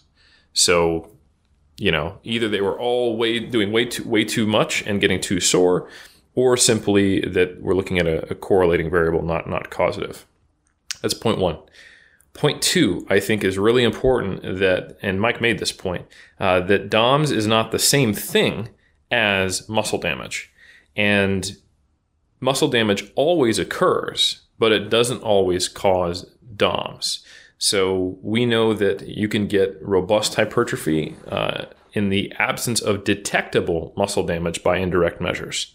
But if you were to do a direct measure and biopsy somebody, you would indefinitely see muscle damage. So it's almost like we can't separate muscle damage from hypertrophy, or like Mike said, there wouldn't be overload. The question is, to what degree can you detect it, and then does that tell us anything? And I do also agree that there is a relationship between DOMS and muscle damage. However, this means that there's a correlation between them, and that's been shown repeatedly. I would agree. Mike said he strongly disagrees with Menno that one doesn't predict the other. And I think we're largely talking about correlational studies, but there's a weakness to correlations. That just means that they go in the same direction, and it might be a reasonably strong direction, but it doesn't necessarily mean there's agreement. So this is a statistical point, but you need like a Bland-Altman analysis, and then to create some regressions to actually see if we could use ratings of DOMS to predict muscle soreness. And I actually don't think we'd be able to do that unless you... to predict muscle damage? Correct. Like if we needed DOMS to predict the actual objective level of muscle, then we don't have data on that. Like we'd have to... I think Menno cites the study where that's exactly what they do. And he says it's not evidence for it, but if you read the study, it's very good evidence for it. Well, I could be completely full of garbage that someone has... Maybe a lab has got DOMS ratings, done biopsies, and then used levels of agreement in addition to correlations to predict muscle damage from DOMS. And that may be the case. I could be wrong. I know if that has been done, it's certainly not a whole lot of data. It may be a study because it's not something that I've seen when I've looked at this research. So yeah, I mean, we can only study DOMS in the context of the programs we put people on as well. So I don't know that there's a whole lot of DOMS damage correlation data in high frequency training. It's typically going to be in no more than 3 times per week training frequency per muscle group, because 99% of studies on people in resistance training literature are 2 or 3 times per week training studies, and they're also short term. And the repeated bout effect plays out over time and with exposures. So if you take someone who's a well-trained person who's been training with a high frequency, I think you're going to have a very, very low predictive power of DOMS telling you much. Isn't that because they're not getting DOMS though? Exactly my point. But if we double their training volume per session, they would double their damage and probably have DOMS now. For a while, but then is it useful? Like my point is that if I take someone and they start to grow better by me increasing the frequency, and the DOMS gets less, in that context, DOMS was not at all useful to predict hypertrophy. I think it just depends on how you look at DOMS. If you look at it as a U-shaped curve, depending on where you put the U or the peak of the curve, it can be very useful. Like in the hypothesis that too much DOMS is bad, the 0 DOMS, what maximum work that gets you 0 DOMS is the best, and also bad is no work at all. I think that using DOMS to titrate training volumes might be effective. So basically you take a high frequency split, you start to ramp up volume slowly, incrementally, until and unless the folks you're training experience DOMS. And when they start to experience DOMS, you may have a hint that you're doing so much training volume that becomes deleterious to their gains. But until you reach DOMS, maybe the hypothesis is that, well, all is good, and they continue to have that really excellent growth without DOMS. Yeah, I mean, that's an interesting hypothesis. And this kind of goes back to where I stated how I differ from Menno, and that I wouldn't be willing to make a statement without evidence or interpret the evidence in the same way. Like right now, a second ago, we were arguing over whether or not DOMS is a good predictor of damage. But that's one step removed from is DOM's a good predictor of damage, which is then a good predictor of hypertrophy. And we have zero data showing any relationship between DOMs and hypertrophy. And if anything, we have data showing that you can only relate muscle protein synthesis to hypertrophy once you've corrected for the damage, because it's an interfering signal. And I'm not going to say therefore all damage is bad, because I think that's way too overreaching as well. And I think damage probably does have some integrated role with hypertrophy because it's part and parcel of overload. But I would feel completely uncomfortable telling people to gauge the effectiveness of how much volume they're doing with DOMs, considering there's zero data showing a relationship between hypertrophy and DOMs. That to me would be completely relying on anecdote and a hypothetical construct that without any actual underpinning. And again, I've seen the exact opposite, where DOMs has decreased and hypertrophy has increased when I increase someone's frequency. So that it just like I said, the steel man I started with is that if all else is equal and you're not on a high frequency and you increase volume and DOMs goes up, it'll probably go back down. I mean, it'll go down the next week anyway, because now you're kind of adapted to that volume. And that's the repeated bout effect, which it doesn't, I don't think that's not the same. Your ability to repair damage more quickly is not the same as your ability to hypertrophy. Like regeneration and growth aren't the same thing, even though they share many pathways. So I can't, in the absence of any data that links DOMs to hypertrophy, recommend it as a tool to gauge hypertrophy personally. God damn it, guys, decide, should I up my volume or not from 42? Just kidding. Mike, your rebuttal to that? I think that we can use studies that weren't exactly designed to test specific hypotheses to infer some possible directions. And I think that if we do that, and if we use our own personal coaching experience, we can make reasonable assumptions based on the totality of the understanding of the subject to guide ourselves into a direction we think is more wise than not, and to perhaps to guide others. And I think if we properly couch these hypotheses as hypotheses, we can do maybe a little more guidance than saying, because there is no direct study of the subject, we are not willing to make any sort of training direction whatsoever. So I'm of the opinion that if you get a very high degree of DOMs, you're probably also having a very high degree of damage. I think that if you have a very high degree of damage, in most cases, you're probably not going to get your best growth results possible. There is direct research for that, not for the other things that I just said, but there's certainly really good reasons to speculate. And then on the other hand, if you are not getting any DOMs at all, and you have a given frequency or a given volume, that raising them is a potential way to increase hypertrophic outcomes. I'd say performance is number one for sure. But I will say that because soreness and performance are actually very tightly linked, it's a lot of the same. So for example, if you're still sore and you're about to go train chest, your performance on chest is probably going to be lower than it could have been.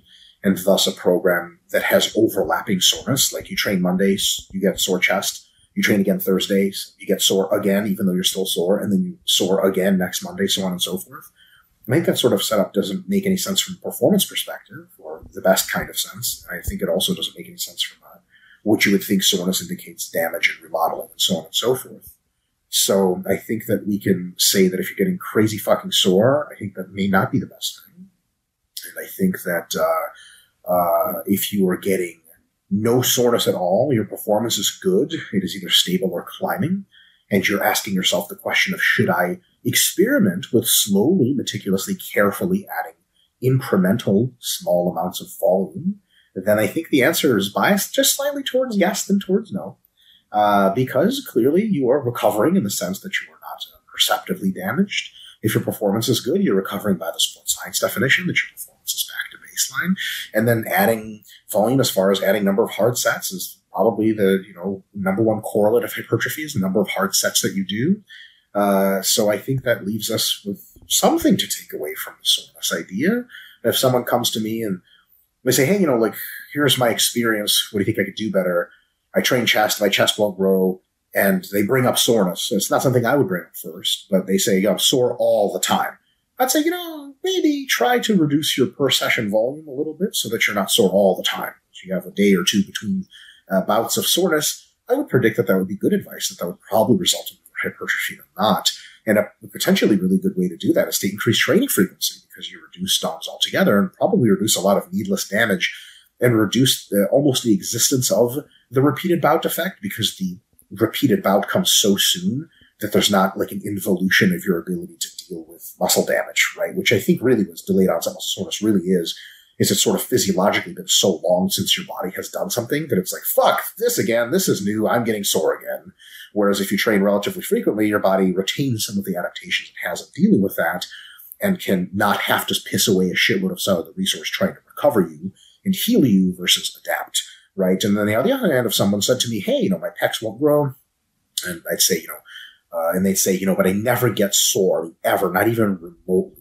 And it's sort of, regardless of what training frequency they're using, I'd say, how is your performance? Like, it's good. I'm getting a little bit stronger, or sort of week to week. I would say, maybe you can try to up the volume a little bit per session on average and see if you get bigger that way. I certainly wouldn't give that advice if they were like, listen, I mega fucking, and this is really sort of, I think it comes to a head where the information, some people are of the opinion that the DOMS has nothing to do with anything. I think that's fucking wildly premature and borderline irresponsible. So, for example, someone is doing a certain program, and they're like, dude, I'm fucking sore all the time. I can never recover. I just have to keep hitting it. But I'm at like a volume where like most of the research says I should be recovering just fine. Should I raise my volume? My answer is absolutely not. Absolutely not. I think that's a fucking insane thing to say. And on the other hand, the other form of insanity is someone's doing a relatively low volume, not getting sore or even sort of remote discomfort or performance loss in the muscle. And they say, hey, look, I don't want to increase my volume. I don't know. It could get hurt. I'd say, it's probably a good idea to start walking into a little bit of a higher volume. You may find that things are good there and that you have more than satisfactory results. Perfect. Eric, do you agree? Do you disagree? Or do you agree to disagree? I think we might have to agree to disagree, but I think we're looking at here is like we do need more data. Like I would love to see all of the. I think we have all the data we need, Eric. Yes, 100%. I'm right. I agree. I'm glad you stated that. We have more than enough data. Bookworm. Yeah, we always need more data, it's always a cop out, but a truth. No, it's for sure true, especially on this point. For sure, for real though. Like, This is one of those things where people ask me to muse intellectually on DOMs, and I'm like, in fact, we need like an entire different line of research to find out exactly what the fuck's doing. What would be nice is if all of the studies where they assess different volume comparisons also just asked about DOMs. Bro, I'm telling you, brilliant. I do think you'd see two inverted U's, but whether or not those inverted U's had a relationship to one another and in what context and what the program the person did coming into it, I think would influence that. So I think Mike and I are both saying, look, DOMS isn't causative for hypertrophy, but it might be useful to predict it in some cases. At its very extremes is what I would say. Maybe. And I think it just depends on what anecdotes you've been exposed to. So that I just want to go back to that kind of steel manning where in certain contexts, I do agree that when you're working with kind of moderate frequencies and no one on the extremes of volume, because another thing I've seen is as volumes become more popular, and sometimes I'll get folks who have like a CrossFit background and come into bodybuilding, or folks who do really high volumes with low frequencies. I have just, with so many people, either dropped volume and seen an increase in hypertrophy and a decrease in DOMs, or kept volume the same, increased frequency and seen an increase in hypertrophy and a decrease in DOMs, to where I guess what I'm saying is that it can be predictive, it can be useful, but there are too many times where it has the exact opposite relationship for me to be comfortable in that kind of same way. It requires so many caveats. I'm not going to simply jettison it and be like, you're an idiot if you try to use DOMs to tell you anything. Like, yeah, if you get DOMs, you definitely train that muscle group, right? How did it experience damage? Like, you didn't get stabbed in the thigh in the middle of the night while you were asleep, right? Hopefully not. Or you need to check your Windows locks and look for, gnomes with very small knives that don't leave scars, because Intracellular gnomes. Intracellular window gnomes. Yeah. So, I guess what I'm saying is that you can develop an extreme work capacity that you're probably still going to get some DOMs. Like, you're not going to talk to CrossFit competitors and be like, I never get sore.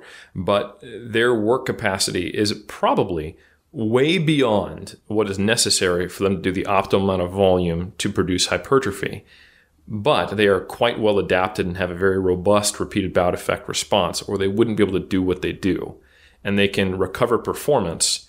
And that recovery of performance may not be related to what's an appropriate volume for them to grow at a maximal rate, which kind of sucks, because I would love it if there was a really, really strong relationship with all those variables. And I think in many cases there is a useful relationship, but there's also a lot of cases where there is not. Because DOMS isn't causative for hypertrophy. I think we're on the same page there. It's just whether or not it's when is it a useful predictor or feedback mechanism. And I think there are times when it is the exact opposite, but there are times when it may be useful. So, that's my answer. Yeah. This can be just like a one-word answer from both of you guys, but have you seen like a big inter-individual variability in that, which would speak of my experience that I seem to just not get sore once I'm adapted to the movements that I'm doing at very high volumes? Because when I was doing those 40 sets, I did experience some subjective feelings of overreaching. Like, I was feeling like crap, like I was actually feeling like really, really drained in between sessions, in the evenings, many hours after the sessions, but the soreness was still not there. So like, could it be like individual differences in the connective tissue of the person, like how that is susceptible to be inflamed and things like that? Or what have you seen in terms of the differences between people? I've worked with a whole bunch of athletes, and my suspicion is that fiber type, muscle architectural design, I think, plays a big role. Fiber type plays a big role.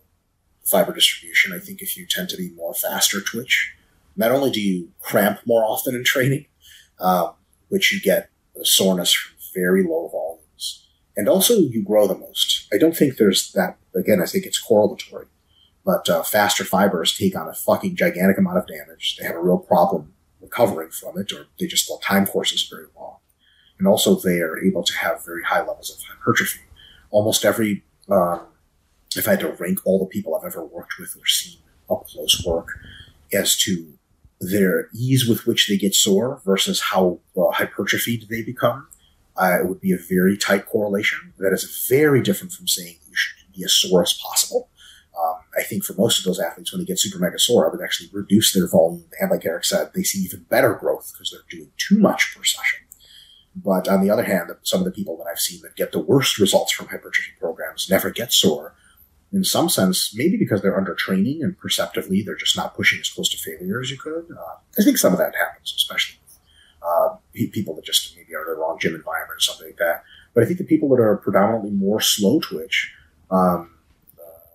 vastly more slow twitch, I think they have a very hard time getting sore because they're so adapted. Their work capacity is incredible, both genetically and through training, which is how they got their fiber type. And I think they, for the reason of fiber type and a couple other reasons, they also don't hypertrophy much. I've trained 5,000 and 10,000 meter runners in multiple sets of high rep squats. They walk through it like it's not even there. They don't even know what DOMS is. They're like, oh, that's some shit I got like 10 years ago when I started running. You can do an inordinate number of squats. They just don't give a shit. First of all, they don't get out of breath. They do a set of 10 to failure. You have to get the bar off of them. And then they're like, oh, that was hard. And you're like, and they're like, I can do 10 more right now if you want. And you're like, okay, that doesn't make any goddamn sense. And it takes, I don't know how many sets of squats to get them sore because they just don't. There's also, unfortunately, basically just don't grow from resistance training as far as I can detect. And then the athletes that I've worked with that are much more fast twitch in nature, their one set of 10 causes them to bleed out of their eyes and vomit blood. They get a ton of, so essentially spastic muscle contractions shortly thereafter. They can't walk. And several sets of squats makes them sore for 4 or 5 days. So that has been my observation with individuals.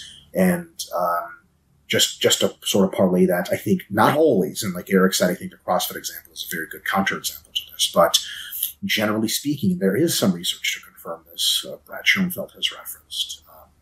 If you're a hard gainer, so to speak, it probably means you're more slow twitch dominant than otherwise.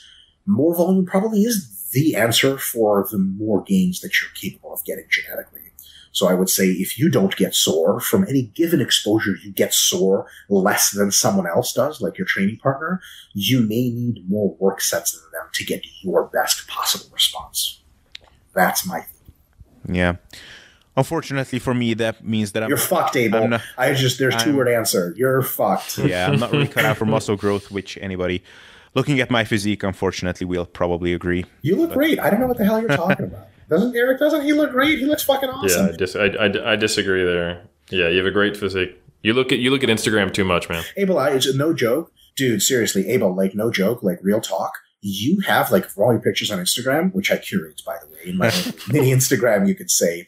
My parole officer can't hear this, by the way. So if you have the kind of like your physique, the pictures you post, is the physique that I suspect 90-something percent, 99% of men would just straight up, if they could press a button, they would look like you. I'm a little too freaky, a little too hairy. Eric's like the level of lean that scares people. You have that physique right now. Now Eric, you also have that great physique. But doesn't Abel have that physique where you look at it, you're like, there's chest, shoulders, the shoulder to waist ratio, dude. You're like Superman. You know, no one really wants to look like a competitive bodybuilder who's successful, except other competitive bodybuilders. And that's true of drug-free sure. and enhanced guys. Yeah. 100%. Yeah. It was super not cool of me to not interrupt and joke it away, but hey, I took it. Yeah. But it does speak to your point that like I'm built much more so like an endurance athlete genetically than a strength trainee. I just, worked really, really hard and I got somewhere. But, like I'm not the sort of blocky, strong built, fast switch type dude that you're talking about. In that sense, it does fit me perfectly. But anyway, instead of discussing my pretty or not so pretty physique, Eric, beautiful. Eric, what do you think about the genetic differences and soreness thing? Yeah, I would love to know what predicts it. And I have, so it's weird. I've definitely seen some people. Jeff Alberts is a great example. For every unit of volume he does, he gets wrecked, but grows very well. And I've definitely ran into people like that. They're a high responder on both the fatigue and stimulus side of it. And I think that's pretty common. But there's also people who do more, get bigger, and can handle more. And it's just like a very clear dial. And then once they start to do too much, they feel it messes them up and you dial it back. Either one of those two scenarios typically make up the population of competitive bodybuilders who beat everybody else. Like if you look at the top 5 lineup at any high-level bodybuilding show, it's going to be guys who do a crap ton of volume and are fine doing it at a high intensity as well, and kind of like look at other people like you're weak and don't understand why they are struggling to recover from whatever they're doing. Or it's folks who do very little, get really jacked up by it, but grow really well from it. And then again, what kind of 2 dominant camps do we have? Basically HIIT and high volume work, right? So I don't know what differentiates between those two, but that's pretty much everybody. Like you don't find many people who are kind of in the middle or like what we're talking about who are highly successful. So there's like, I'm kind of somewhere in the middle, and I have gotten far in competitive natural bodybuilding. But I am by no means an elite competitive natural bodybuilder. Like for my frame, I'm not that big. So there's something to it. And I have definitely seen as a coach a ton of individual variability. And then it's even more confusing because it gets modified by training frequency, even when you see the same level of growth, like we talked about, you can see less or more delayed onset muscle soreness when you manipulate frequency. And that may mean that, hey, when you go to a higher frequency and you get less DOMs, that therefore you could handle more volume and benefit from it. And that is probably true in many instances, but like we both brought up like the CrossFit example, there's a certain point where even if you are somehow able to handle that workload and fatigue, that's not the same as you getting better results from it from a cross-sectional area increase perspective. You might have just maxed out your anabolic signaling pathways at that point, and your recovery, your work capacity is just like twofold greater than what it takes to max out anabolic signaling. So you're just, at the very best, just treading water after you do some number of sets, and at the very worst, just actually causing damage and taking away from, even though you can keep grinding, the grind is no net benefit to you. You know, and actually that's kind of well represented by the studies on very lowly trained or untrained people. Like I think just recently published in 2019, a study by Gomez et al. It did exactly what we were talking about. It had two different volumes at the same volume at two different frequencies, measured hypertrophy and actually measured delayed onset muscle soreness. And I think it was a 1 versus 2 times per week split. So the one group did a body part split, the other group did full body. So one did 2 times per week, one did 1 per each muscle group. Same hypertrophy or very similar numbers and not statistically different, but much more muscle soreness or significantly more muscle soreness in the group doing it once per week. But they're very untrained or beginners, so like they're only going to grow so fast. You know, all we can say from that is that they were probably growing as much as they were going to grow, and muscle soreness was just what it was, and it wasn't a useful predictor in that context. So, yeah. Just really quick, since we're talking forever anyway, might as well make it meaty. And maybe I think Eric has a lot of good things to say about this topic, as he always does. Last Captain America. Stop it! Someone put him on the White House steps and give him a fucking microphone. This man has things to say about training frequency. Everyone's like, "What are you talking about? We have bigger problems in our country." And I'm like, "Do we? Do we really?" Trump. And then the American flag is just sort of like, waving in the background fluidly as you speak. That's how, anytime you speak, but I can't see you, like now, let's imagine there's an American flag waving in the background. I'm good with that.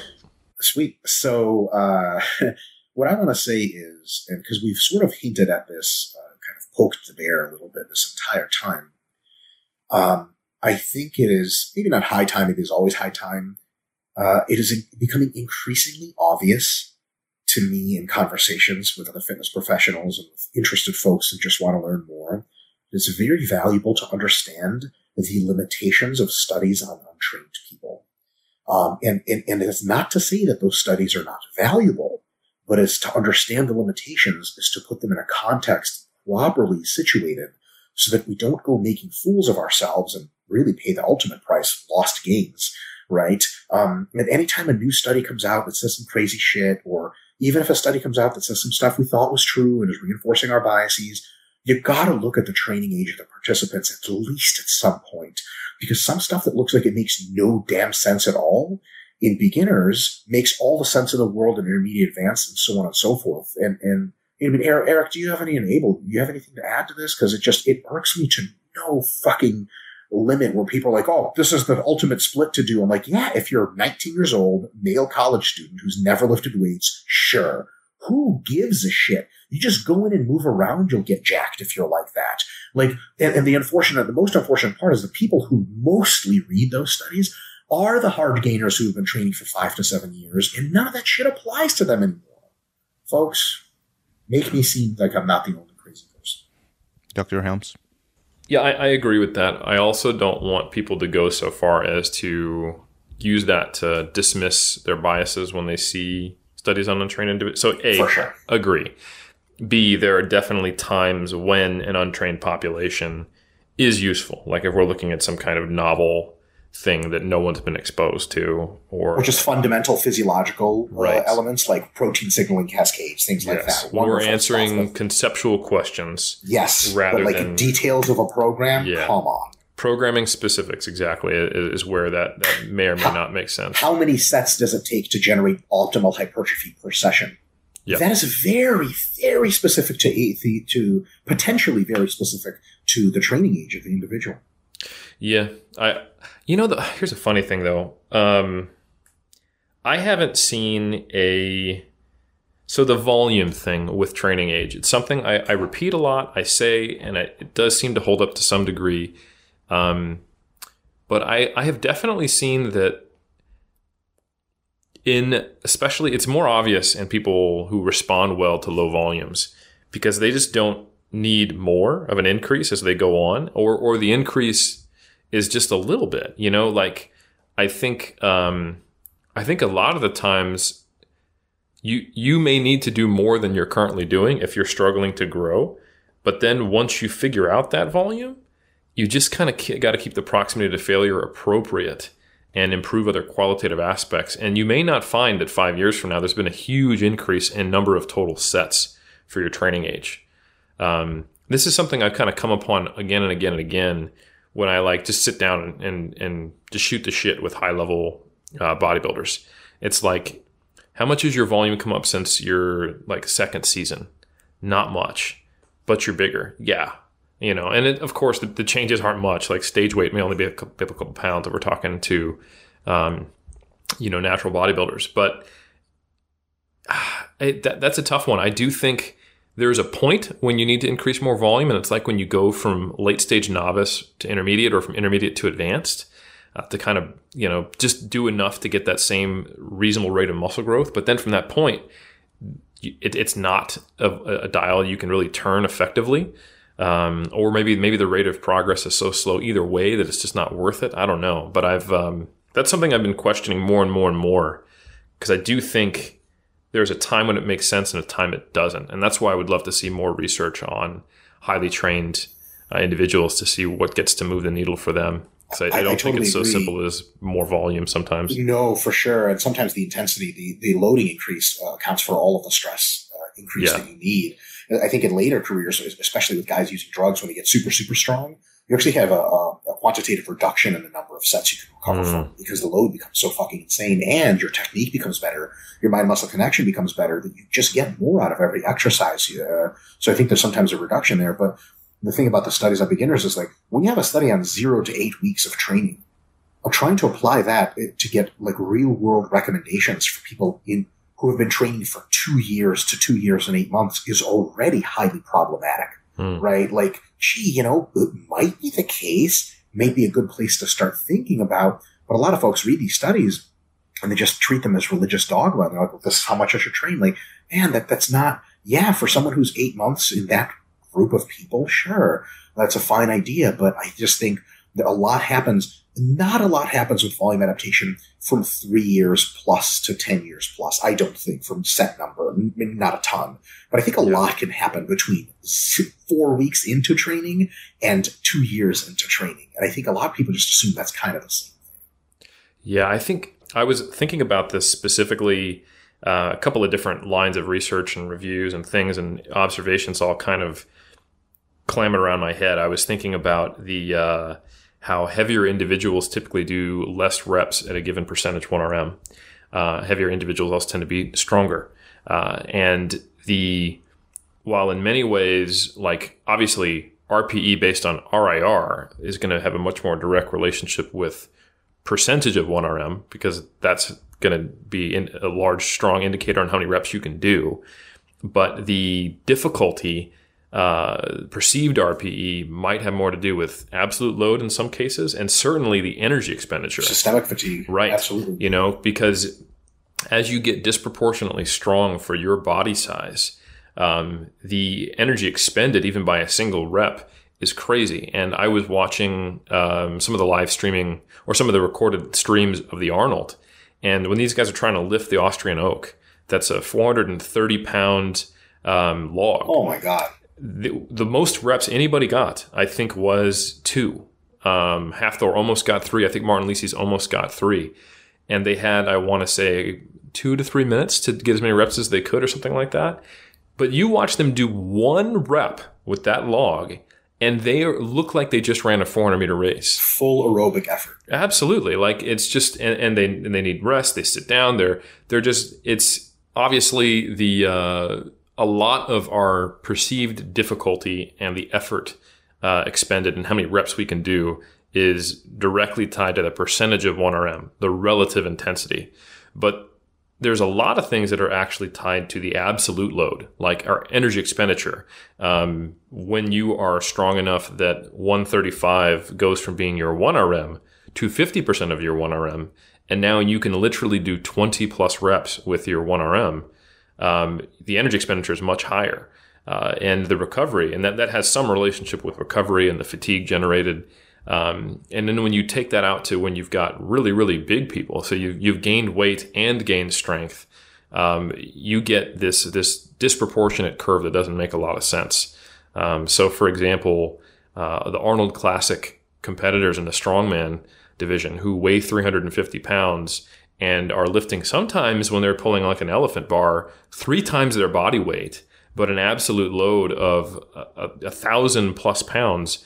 That's I think it's just hard for people to conceive that even though that's a 1RM deadlift, that's very different than when your 1RM deadlift is less than half of that, and relative to your body mass. So I think we do need more data on well-trained lifters, because there are some things that happen when you get super strong or super big that change kind of some of even the relative things we experience that are just not the same.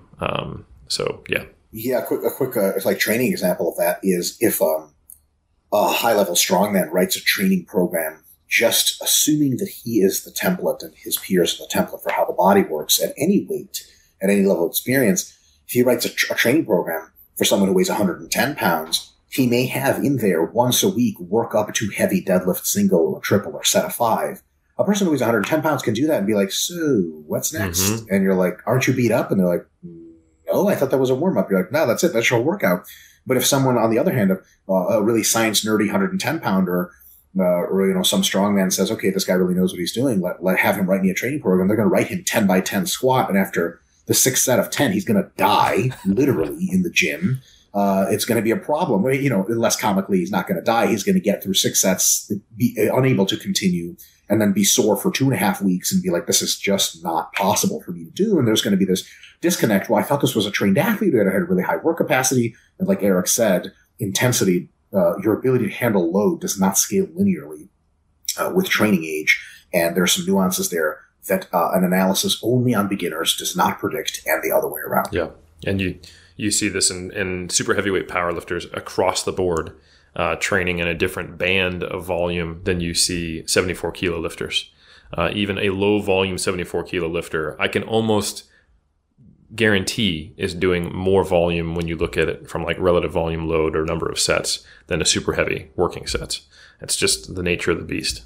Eric, does Jeff Alberts' set volume per week exceed 10 sets at this point even? So typically he is hitting each muscle group around, I think, twice per week and doing 3 to 6 sets per muscle group per session. So he's looking at 6 to 12 sets per muscle group. So he's he's still actually in the range of what the meta-analysis would say is, if you take the average there, it's 8. People treat him like he is the lowest volume guy ever. But man, people need to pay attention to what the hit people out there, the hit craze. Like they were doing like 1 set per fortnight sometimes, and surprisingly making okay gains, but not great. And certainly you don't see that at all at the highest level of bodybuilding. But there are, I would say, Jeff's kind of like 1 standard deviation below normal, but still pretty normal in my opinion from what I've seen. And do you think we can equivocally say that if he was to try to do something like what you're doing, maybe not with as much volume, but 15 sets and doing like 4 or 5 sessions a week, like small amounts of volume per session, and upping his volume by, maybe 30 to 50% over the course of a couple of months, gradually working up, he would get objectively worse results. What do you think? Well, I mean, it's also a funny thing where they'll see a snapshot of how you train, and they think that's how you have always trained, how you currently train, how you always will train, and that you have never tried anything else.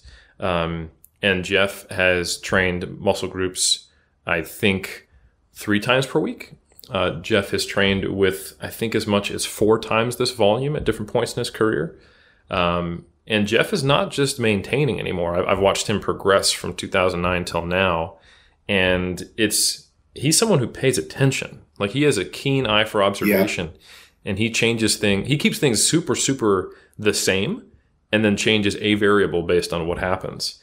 And he was heavily influenced by us initially and actually increased his volume to his benefit, but then found that he took it too far and then drew it back. So he is doing more volume than when I met him in 2009, but less than the amount of when he initially met us and went, oh, I need to be training like these research guys think. And then, found that it was too much. So I think we can equivocally say that having tried higher volumes and had less recovery, and still growing now on less volume, this probably works better. He's also someone who is 48 and has very, very little room left before his head starts touching the genetic ceiling of what he can gain as Jeff Alberts. I'd also point out that he is one of the least injured athletes I've ever seen at his age and training experience, considering he's been training since he was a teenager and has been competing since 93. So I think like that typically tells me he's doing a lot of things. And he was also a factory worker. Like he had a highly, highly active job for, I think 12 years he might've been working at NUMMI. So when he, his again, the appropriate volume for someone is dictated by other factors, and he's not going to quit his job that's giving him benefits and a home and a stable income so that he could do more volume. And it didn't seem to hurt him anyway, because he was doing quite well. But yeah, but as someone else, he could gain more. Exactly. Yeah. So I guess I think we can safely say that Jeff is one of those examples of a high responder and someone who gets a lot of fatigue from every unit of volume. But because of his nature as a hardworking, very, very serious competitor, there were times when, even being that person, he was pushed his volumes way up, did higher frequencies, trained to failure, and really, really crushed himself in the gym. And that was, at least we can say, not necessary to produce progress, as he's making progress on much less now. And whether it is optimal or not, I'm going to kind of quote something I say a lot. If you're progressing at all as an advanced lifter, the distinction between whether you're progressing optimally or suboptimally is so minute that you're never going to know it, and it functionally doesn't matter. Because if you're a high-level advanced lifter and you're gaining strength or gaining size, you're doing enough right that I'm comfortable saying don't change it. Yeah. And someone could play devil's advocate and say that he could have gotten there faster if he upped his volume earlier. Yes, and then not that matters in the grand scheme of things. It's just one thing. And I could devil's advocate right back and say, or he would have got an injury. I don't know. Yeah, you're assuming that volume increase is sustainable. There's no reason. And then I will devil's advocate. Just kidding. A lot of devils here. Yeah. I will devil's advocate and just say, fuck you, just outright. I'm done arguing. All right, gentlemen. I think we're going to switch gears and talk about nutrition now. Just kidding. All right. This is one of the proudest moments of my life, because I just taken you guys over 2 hours. Holy shit. Like, I'm Joe Rogan or whatever. Like, I can afford to do this shit. I can be abusive of people's time. No, just kidding. We come here to be with you. No, I've known every Hungarian I've known has been abusive, probably. Yeah, no, don't mess with Hungarians. Wow. We finished with racism. Yeah. I love it. Ethnocentrism, thank you. Sorry. Yeah.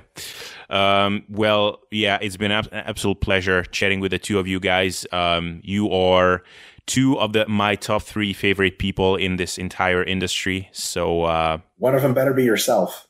Now, the third one is no, couldn't come up with anyone funny. Anyway, who is someone funny? Lyle McDonald. John Kiefer. Yeah.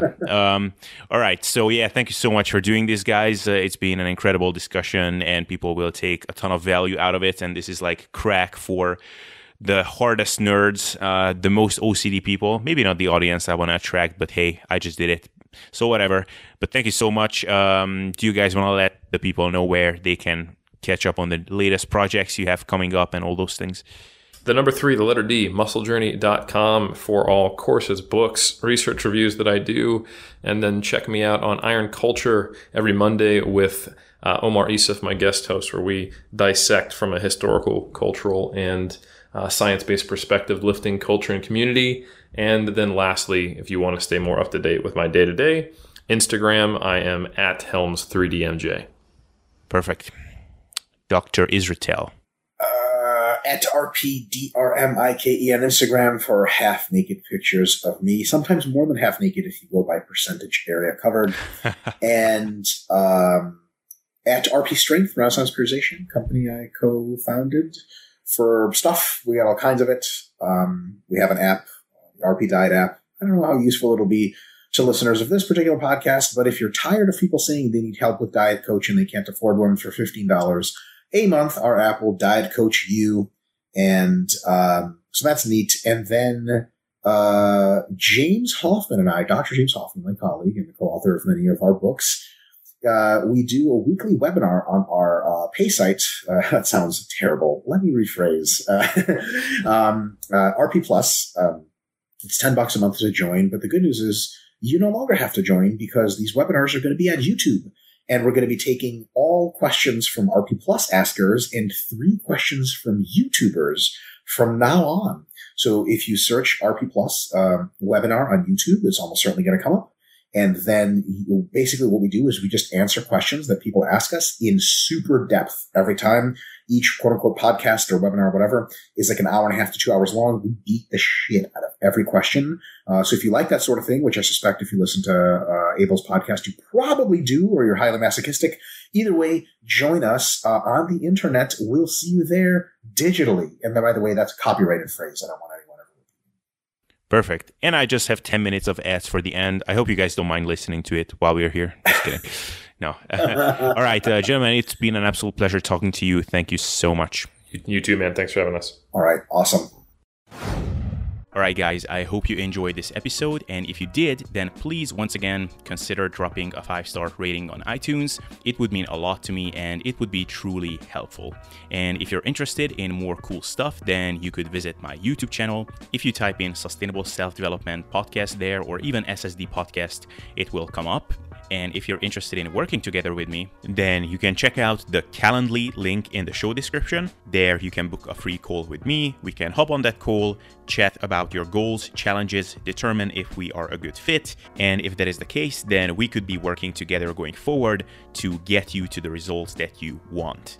So that's all I had to say for today. I hope you enjoyed this once again. And with that, see you next time.